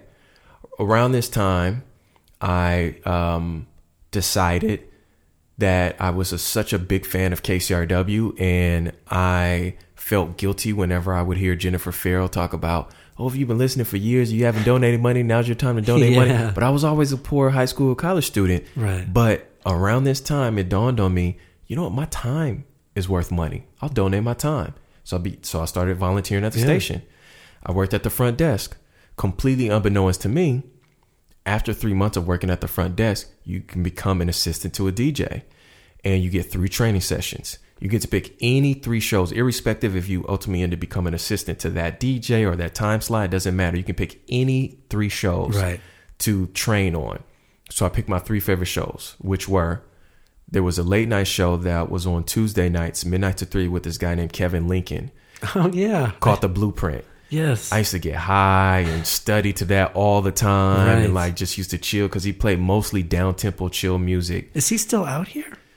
He's still around. Okay. I'm pretty sure he's still alive and stuff. I mean, he's not in, I don't think he's in radio at all. No, but yeah. But I'm trying, of course, I know you're going to bring up Garth Trinidad, and his show is on after Jason's, and I know Jason's with Metropolis, but I'm suddenly forgetting Garth's, the name of his show. Chocolate City. That's right, Chocolate City. Yeah. Yeah. So Metropolis was one of my favorite shows, and my favorite show was Chocolate City with Garth Trinidad. So I had my 3 training sessions, the third of which was with Garth. And Garth is exactly how you think he is. And we had an instant rapport and connection with one another at the time, because he used to come on after Metropolis, as you said. But at this time, there was, I can't remember how many years it was. He was on Saturdays from 6 to 9. So this was the time when he was on Saturdays from 6 to 9. We spent the entire 3 hours talking about all kinds of stuff. Absolutely nothing having to do with music. After the show, we're walking and talking, completely unbeknownst to me. Once again, I parked like right near him, and he was like, yeah, man, so what are you doing here? So I told him, I was like, the whole story of like, I didn't have money, want to donate my time. And he stopped me. He was like, no, what are you really doing here? Yeah. And I was just like, I just told you. He said, look, man, I've been doing Chocolate City coming up to close to a decade, and what started off as a labor of love has become a responsibility to a community of people. But I'm not going to be doing this forever. But those people have allowed and afforded myself and my family a particular lifestyle that I'm grateful for. So I owe it to that community of people that when I move on, I pass it on to somebody who is worthy. He said, you obviously have the right taste in music because you're here. You have a great voice. I was listening to you because I was like, as a volunteer, you like answer phones and do ticket giveaways and stuff. It was like, I was listening to you, and he said, to be completely honest, I've been looking for a brother your caliber to walk through these doors for a long time, and you remind me a lot of myself. So if this is something you're interested in, I'll let the powers be know. what my intentions are with you, and we can move forward. And I want to take you underneath my wing. I literally met the guy at this point, probably 3 hours. His show was on 3 hours. It was probably 3 hours and 12 minutes prior to this. Yeah. And he was offering himself up to me like that. And that's unheard of. It is unheard of. Yeah. Garth is as cool as a fan, smooth as butter. But on the inside, I'm jumping up and down like a 3-year-old little girl. I'm like, whoa, this is crazy. And I answered him saying, one day I was walking on campus and I told him the whole story. And I was like, do you know that was almost exactly 2 months ago to the day? And he just smiled at me. He was like, yeah, man, you're the one. You're the one. And so he was like, look, whenever you can, come by on a Saturday, take notes. Whenever I'm free afterwards, we'll train and we'll just move forward with that. That went on for about a year. Every single Saturday I was in town, didn't have any other obligations. I was there every Saturday. And what's crazy is over the course of a year, he was so busy, we actually only trained a total of like 8 or 9 times over the course of the year. Right. But some other stuff happened, as you might imagine. But eventually I was offered a show at the station. Because I got the show at the station, I taught myself how to DJ. Yeah. So you would think it would happen the other way around. Yeah, you really had an interesting I don't want to say transition, but your entrance into DJing is pretty it's unconventional. Unconventional, that's the word. Yeah, it's unconventional. Yeah. Oh, for sure.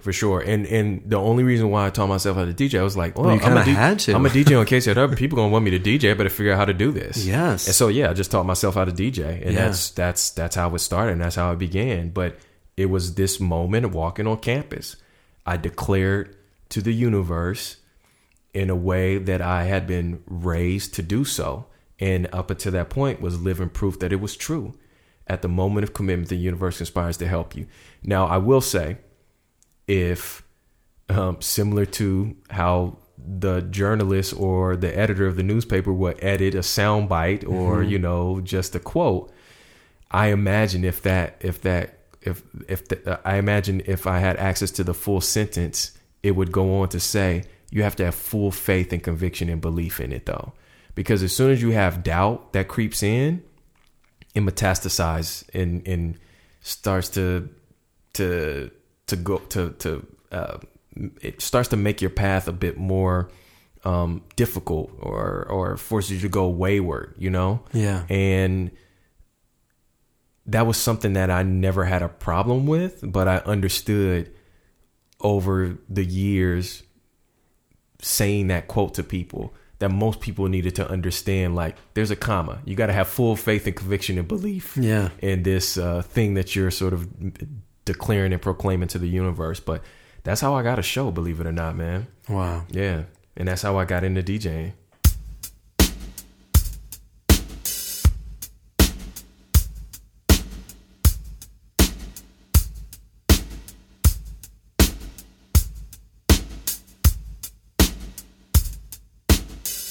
When I first started, that was when they had the show names, as you mentioned, like Blueprint, Chocolate City, and whatnot. Garth is still on right now. Garth is still on, but most people don't even realize they took away the show names. That's what it is. Yes. To the end of like 2007, maybe Why beginning did of they do 2008. That? Sorry, I won't need to lose your point. So no, I won't lose it. And with the only exception of the Heritage Show, which is Morning Becomes Eclectic, because that's been around 30 plus years. But the thinking behind it was, obviously people are going to gravitate to their favorite DJs, but they wanted, as opposed to any individual DJ's brand being developed or show being developed, that the sound, no matter how different it may be from show to show, that it's considered KCRW, and it would the station being about the brand of KCRW, as opposed to several different shows. Yeah. That was the thinking behind it. Again, people still going to gravitate towards who they like, but that was the whole idea behind it.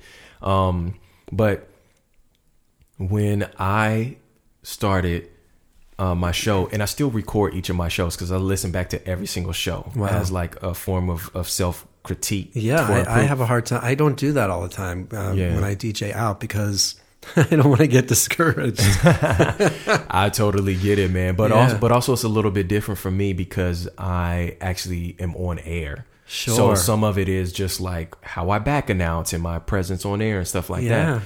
So when I first started my show, I named it something that I think exemplifies how I see the arts. And that is, you made reference to this with sports earlier.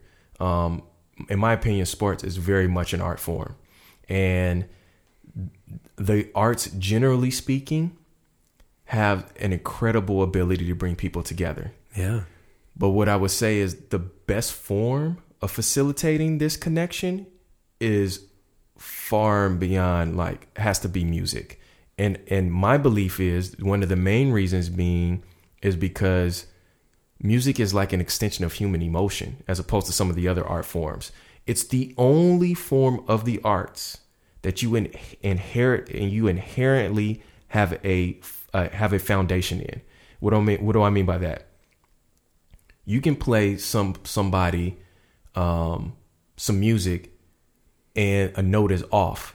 You somehow inherently know that without being classically trained. However, let's take like culinary arts, because that's very much an art form.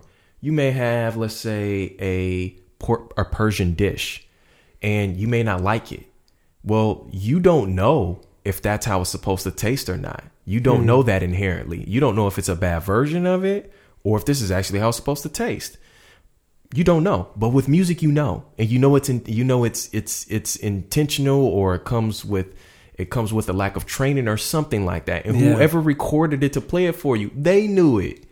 It's the only art form you can say that about. It's truly a form of human extension. And so I've always thought about, because obviously listening to KCRW, I'm attracted to things that are different and unfamiliar. That's something that I've known about myself from wee age. If something was different than what I'm accustomed to or used to, like, I gravitate towards it. I want to learn about it. I want to see it. I want to touch it. I want to experience it. I'm not going to throw out a number about your age, but you just seem wise beyond your years, yet you seem to have a connection to the youth culture as well. It's sort of this interesting mix. And that's what's so interesting. Like, I want to end but just how would you describe your musical sensibility? Well, this is what I was going to continue to say about the name of the show. Yes. So, half of the music I love, I couldn't tell you what the hell they're saying. They're speaking another language, but it doesn't matter. It speaks to me in a way that I don't have to understand in a traditional form. There's so many shows, way like pre-KCRW, I would go to where there's different people's sexual orientation and from different countries and things like that. And so I just always thought about music being as though we're all from Pangea. Pangea being the supercontinent before it broke up. Because the only borders that really exist in nature are land and water. America doesn't exist in nature. Brazil doesn't exist in nature. So I've always thought of it as like Pangean, like us being Pangeans. And so that was what I called my show, Pangea. And from the get-go, I can't think of any, at least during my time slot, I can't think of any show where I haven't said, typically during my first introduction and a moment where I'm vocally present on air, is this is a trip around the globe in search of the ever elusive, the one thing that brings us all together, the ever elusive perfect groove. That's the whole concept and idea behind my show. I call it Pangea. And even though the show names were taken away like 10 years ago, I make copies of my shows. I still write on there Pangea with the date, with the disc number and stuff. Yeah.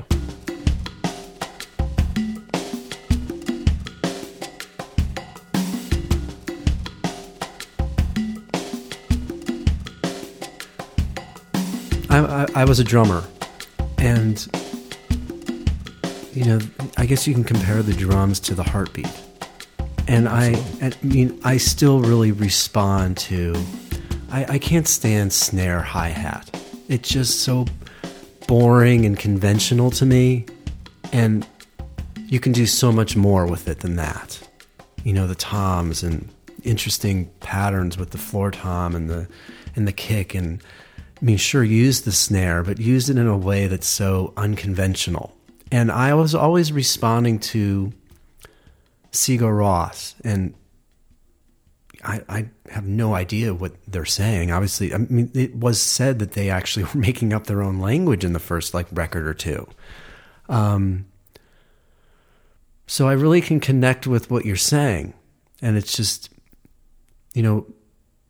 Jeff Buckley, a lot of times I never knew what he was saying.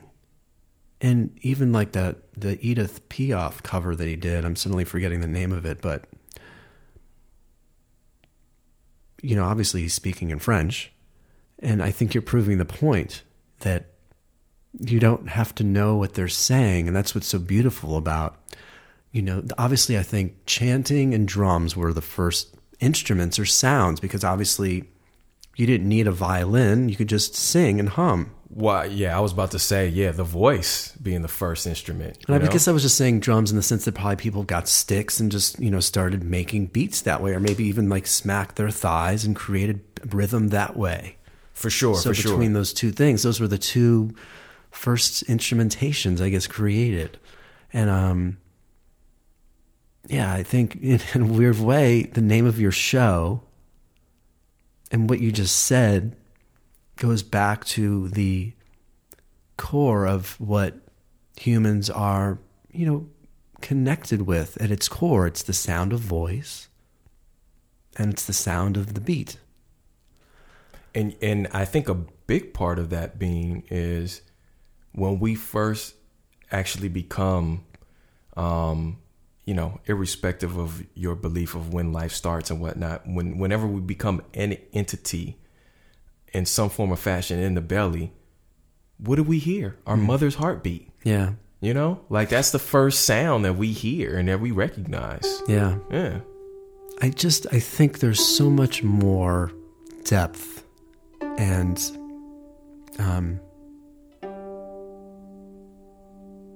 curiosity and interesting things going on outside of our cell phones.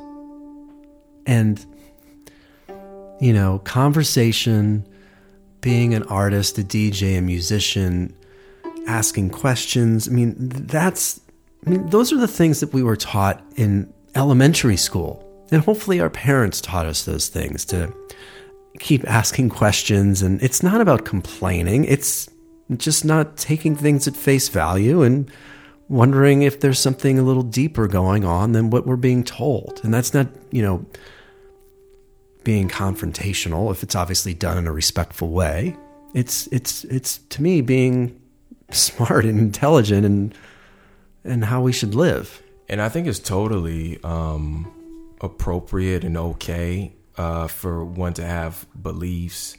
And personally, I can tell you, I'm a very principled man, but I also navigate the world with a level of understanding of not knowing everything. Sure. And also being okay and open to that. Especially when it comes from the perspective of someone's lived experience. I'm not that person. I haven't lived that experience. Well, and we live in a world now where everybody seems to feel like they need to be a know-it-all. And that's just so unnecessary. And, another thing that social media has done, to the great detriment of our socialization, is created a lot of false prophets, people that feel they feel like they're experts in things. And so there's just so much paternalistic engagement, oh, you should do this or you should do that. It's no, why don't you actually have a discussion with this person? Yeah. How much do you actually know? Has that ever happened to you? Do you, Totally. There's just these people have these, they speak from a place of confidence, of knowledge that has no basis of foundation. Yeah. I agree with everything you're saying. Well, Aaron Byrd, he can be found on Twitter, Instagram at It's a Byrd, but Byrd is spelled Byrd. You got it. KCRW, the show is Thursdays, 12.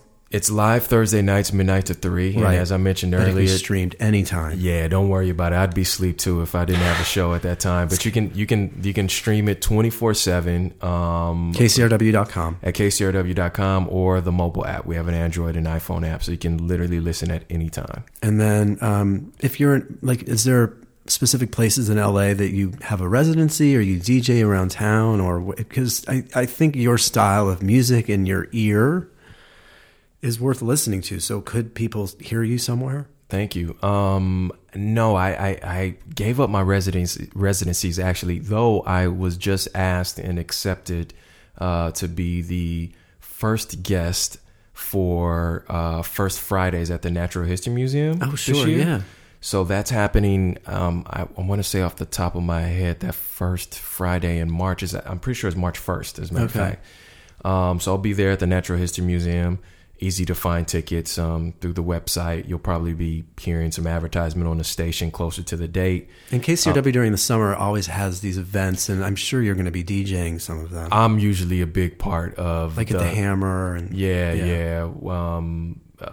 We started a series, which has now become a series we didn't know at the time, but it was so successful. But Garth and I, we actually spent together at the California African American Museum, which is a really fun gig we love doing. Chinatown, we're all around during the summer, so you'll probably be hearing or seeing that, and I typically will post on my social media outlets about that as well.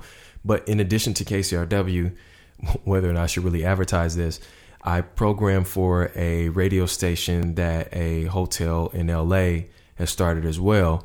And that radio station is just an online station. And the station itself is called Nomad Radio. Unfortunately, someone took that domain name. Yeah, so it's nomad-radio.com. And that's virtually... I'm going to check it out tomorrow. Yeah, it's virtually music 24/7 on there. And as opposed to a typical radio station, the programming is similar to KCRW in the sense that it's a really wide range, and also KCRW programming compared to like a Clear Channel or some other commercial station, they may have a Clear Channel station may have upwards of like 200 to 300 songs that they can play from in any one day, which I'm sure would probably be quite surprising to hear to a lot of people, because it sounds like it's only the rotation of the same 6 to 8 songs all day. Right. Whereas to KCRW, our only limitation basically are rules that have been set as a standard by FCC, and our access to a recording. Those are our two limitations essentially. And it's similar to that for Nomad Radio, but to give you a bit of a psychosis into the owner and the general vibe of the hotel, it's a private hotel, but his exact quote was, in terms of the programming, is, I want you to play cool music that people want to fuck to and smoke weed to. So I was like, well, first of all, not only am I your guy. Yeah, you're like, I'm definitely the right guy for the gig. But I wish that was the instructions for every single gig I had. Know, right? Yeah. God, I think it's so fucking confusing and all over the place. And it's so much more limiting, which is why there's several of us DJs at KCRW that are actually like DJs out and about at clubs and parties and things like that. And that's one thing we really love about having that platform. You don't have to have people or make people dance for 3-4 hours at a time. You can really spread your wings and show a level of eclecticism and range in your taste in the format of radio, because that's not what you're expected to do. Right. Anyway, radio, nomad-radio.com is another place where you'll hear programming. I haven't talked this long. I know, in a long time. Fucking talk. You'll hear some overlapping of concentric circles with the programming, but it's actually quite distinctly different from my radio show. Yeah. Which is also pretty fun for me too as well. So that's a form and access of a way that you can access my taste in music. Cool. Again, 24/7 outside of the range of the weekly 3-hour show. Cool. Aaron, you're the real freaking deal. Seriously, it's funny. My mom, I'm from Ohio. That's where my family's from. My dad's side. Oh my God. That's so weird. Yeah. Just outside Cleveland. That's right. I told you about the Cavs in Cleveland. So, my mom said something to me interesting. I think people from Ohio, my mom specifically, they have this image of I'm going to end the show, I promise. They have this image of people from LA being this certain thing. And that's why I sort of pick on the media too. Like, people believe what they see in the movies. And my mom is guilty of that, as anybody, like from the Midwest. So, there's this image that she would have of people from LA being a certain way. And I think one of them is probably not being, as intelligent or well-spoken as people, I don't know, in the Midwest or the East Coast or wherever. It doesn't matter. And it's not because of her experience. It's because of exposure through often film, TV. So the thing that she told me, of course she listens to the interviews, is she's like, wow, because a lot of the people I've interviewed are either from LA or obviously have lived out here for a long time. Wow, I can't believe how her image of LA has been like thrown out the door because of how intelligent and articulate people have been and well-spoken. Well, you are going to, she's an English major, or she got her master's in English.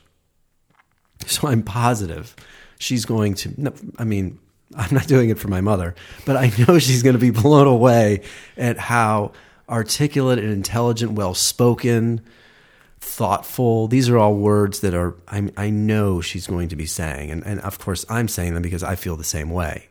Well, thank you. And I aim to please moms. So yeah, right. Yeah. So, no, and I was saying your mom's defense, like she is one of millions of victims of the misrepresentation of LA, Totally. But I get it. It's the entertainment capital of the world. So I've told people, because I've done a ton of traveling. I've been to 33 different countries now. Okay. Probably triple that number in cities. And I came back from, I think, my first extent of doing quite a bit of traveling, realizing LA is one of the most unique places in the world. And that's one of the reasons why, because it's one of those places. It's a major city, so therefore a lot of people know of it. But it seems to be the one place in the world where everybody knows it without knowing it. And the bulk of their education, their access to the city, is through film, television, and music. Yeah, I'm thinking Three's Company or something. I mean, really, seriously. Absolutely. So there's a big misrepresentation. And growing up here, you meet people that come from elsewhere. And I can't tell you how many times I've met somebody from Detroit, Chicago. It happens a lot with New Yorkers that they're surprised that I'm from LA. They often think I'm from wherever they're from. And I'm like, how often do you actually meet somebody who's born and raised here? Yeah. In my experience with all that traveling, both domestically and internationally, if you're from a city people are pretty similar no matter where you're from. Right. But because LA has this weird dichotomy of people having such strong, almost calcified beliefs of what LA is, who LA people are, that they really come with this, in psychology is called a confirmation bias.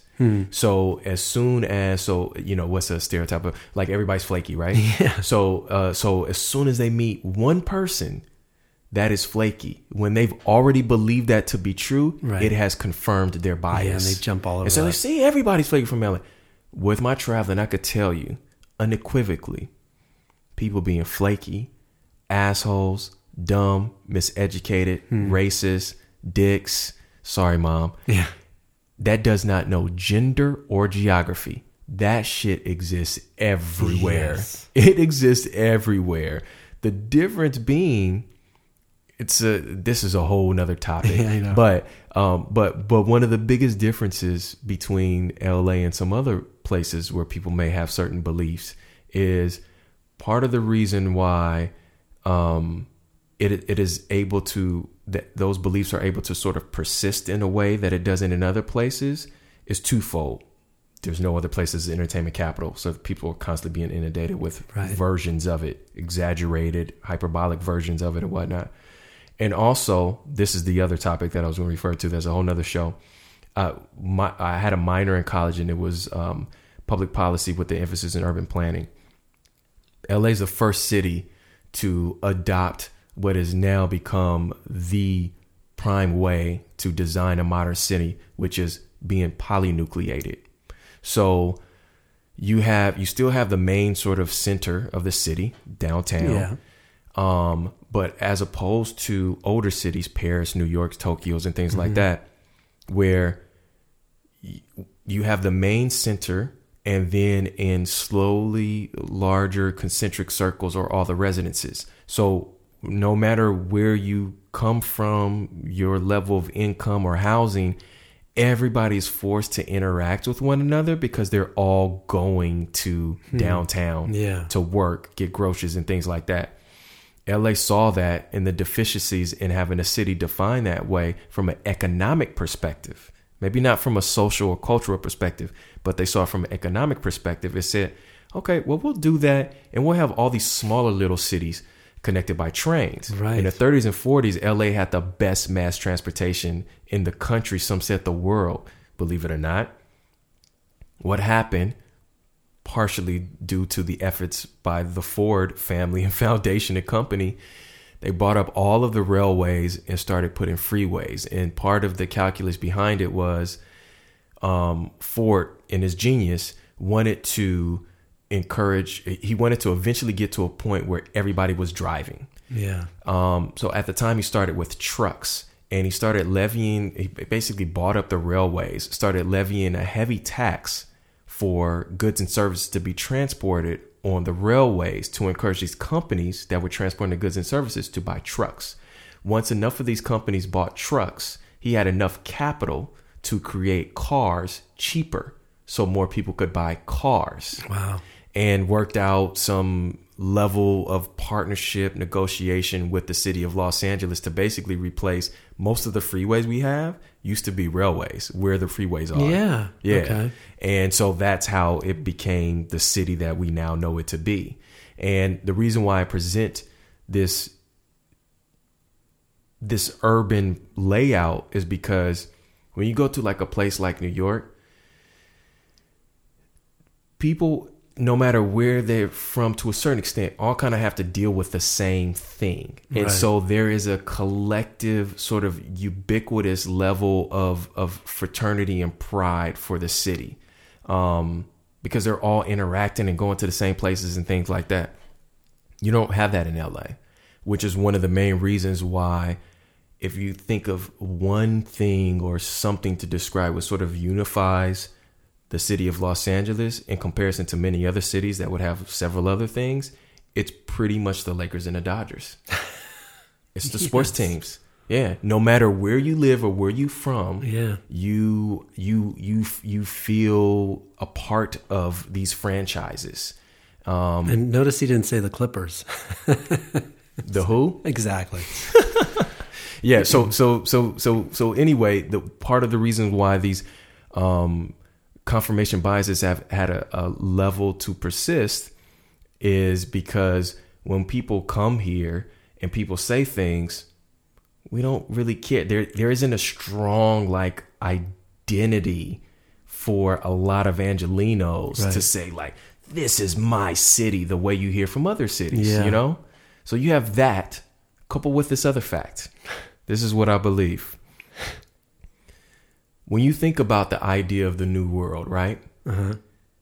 It's essentially the Americas. Well, before Lewis and Clark made their expedition, obviously people lived in this part of the country and the world. But as far as the rest of the world understood, and most of, Americans at that point, they knew something was west of Ohio.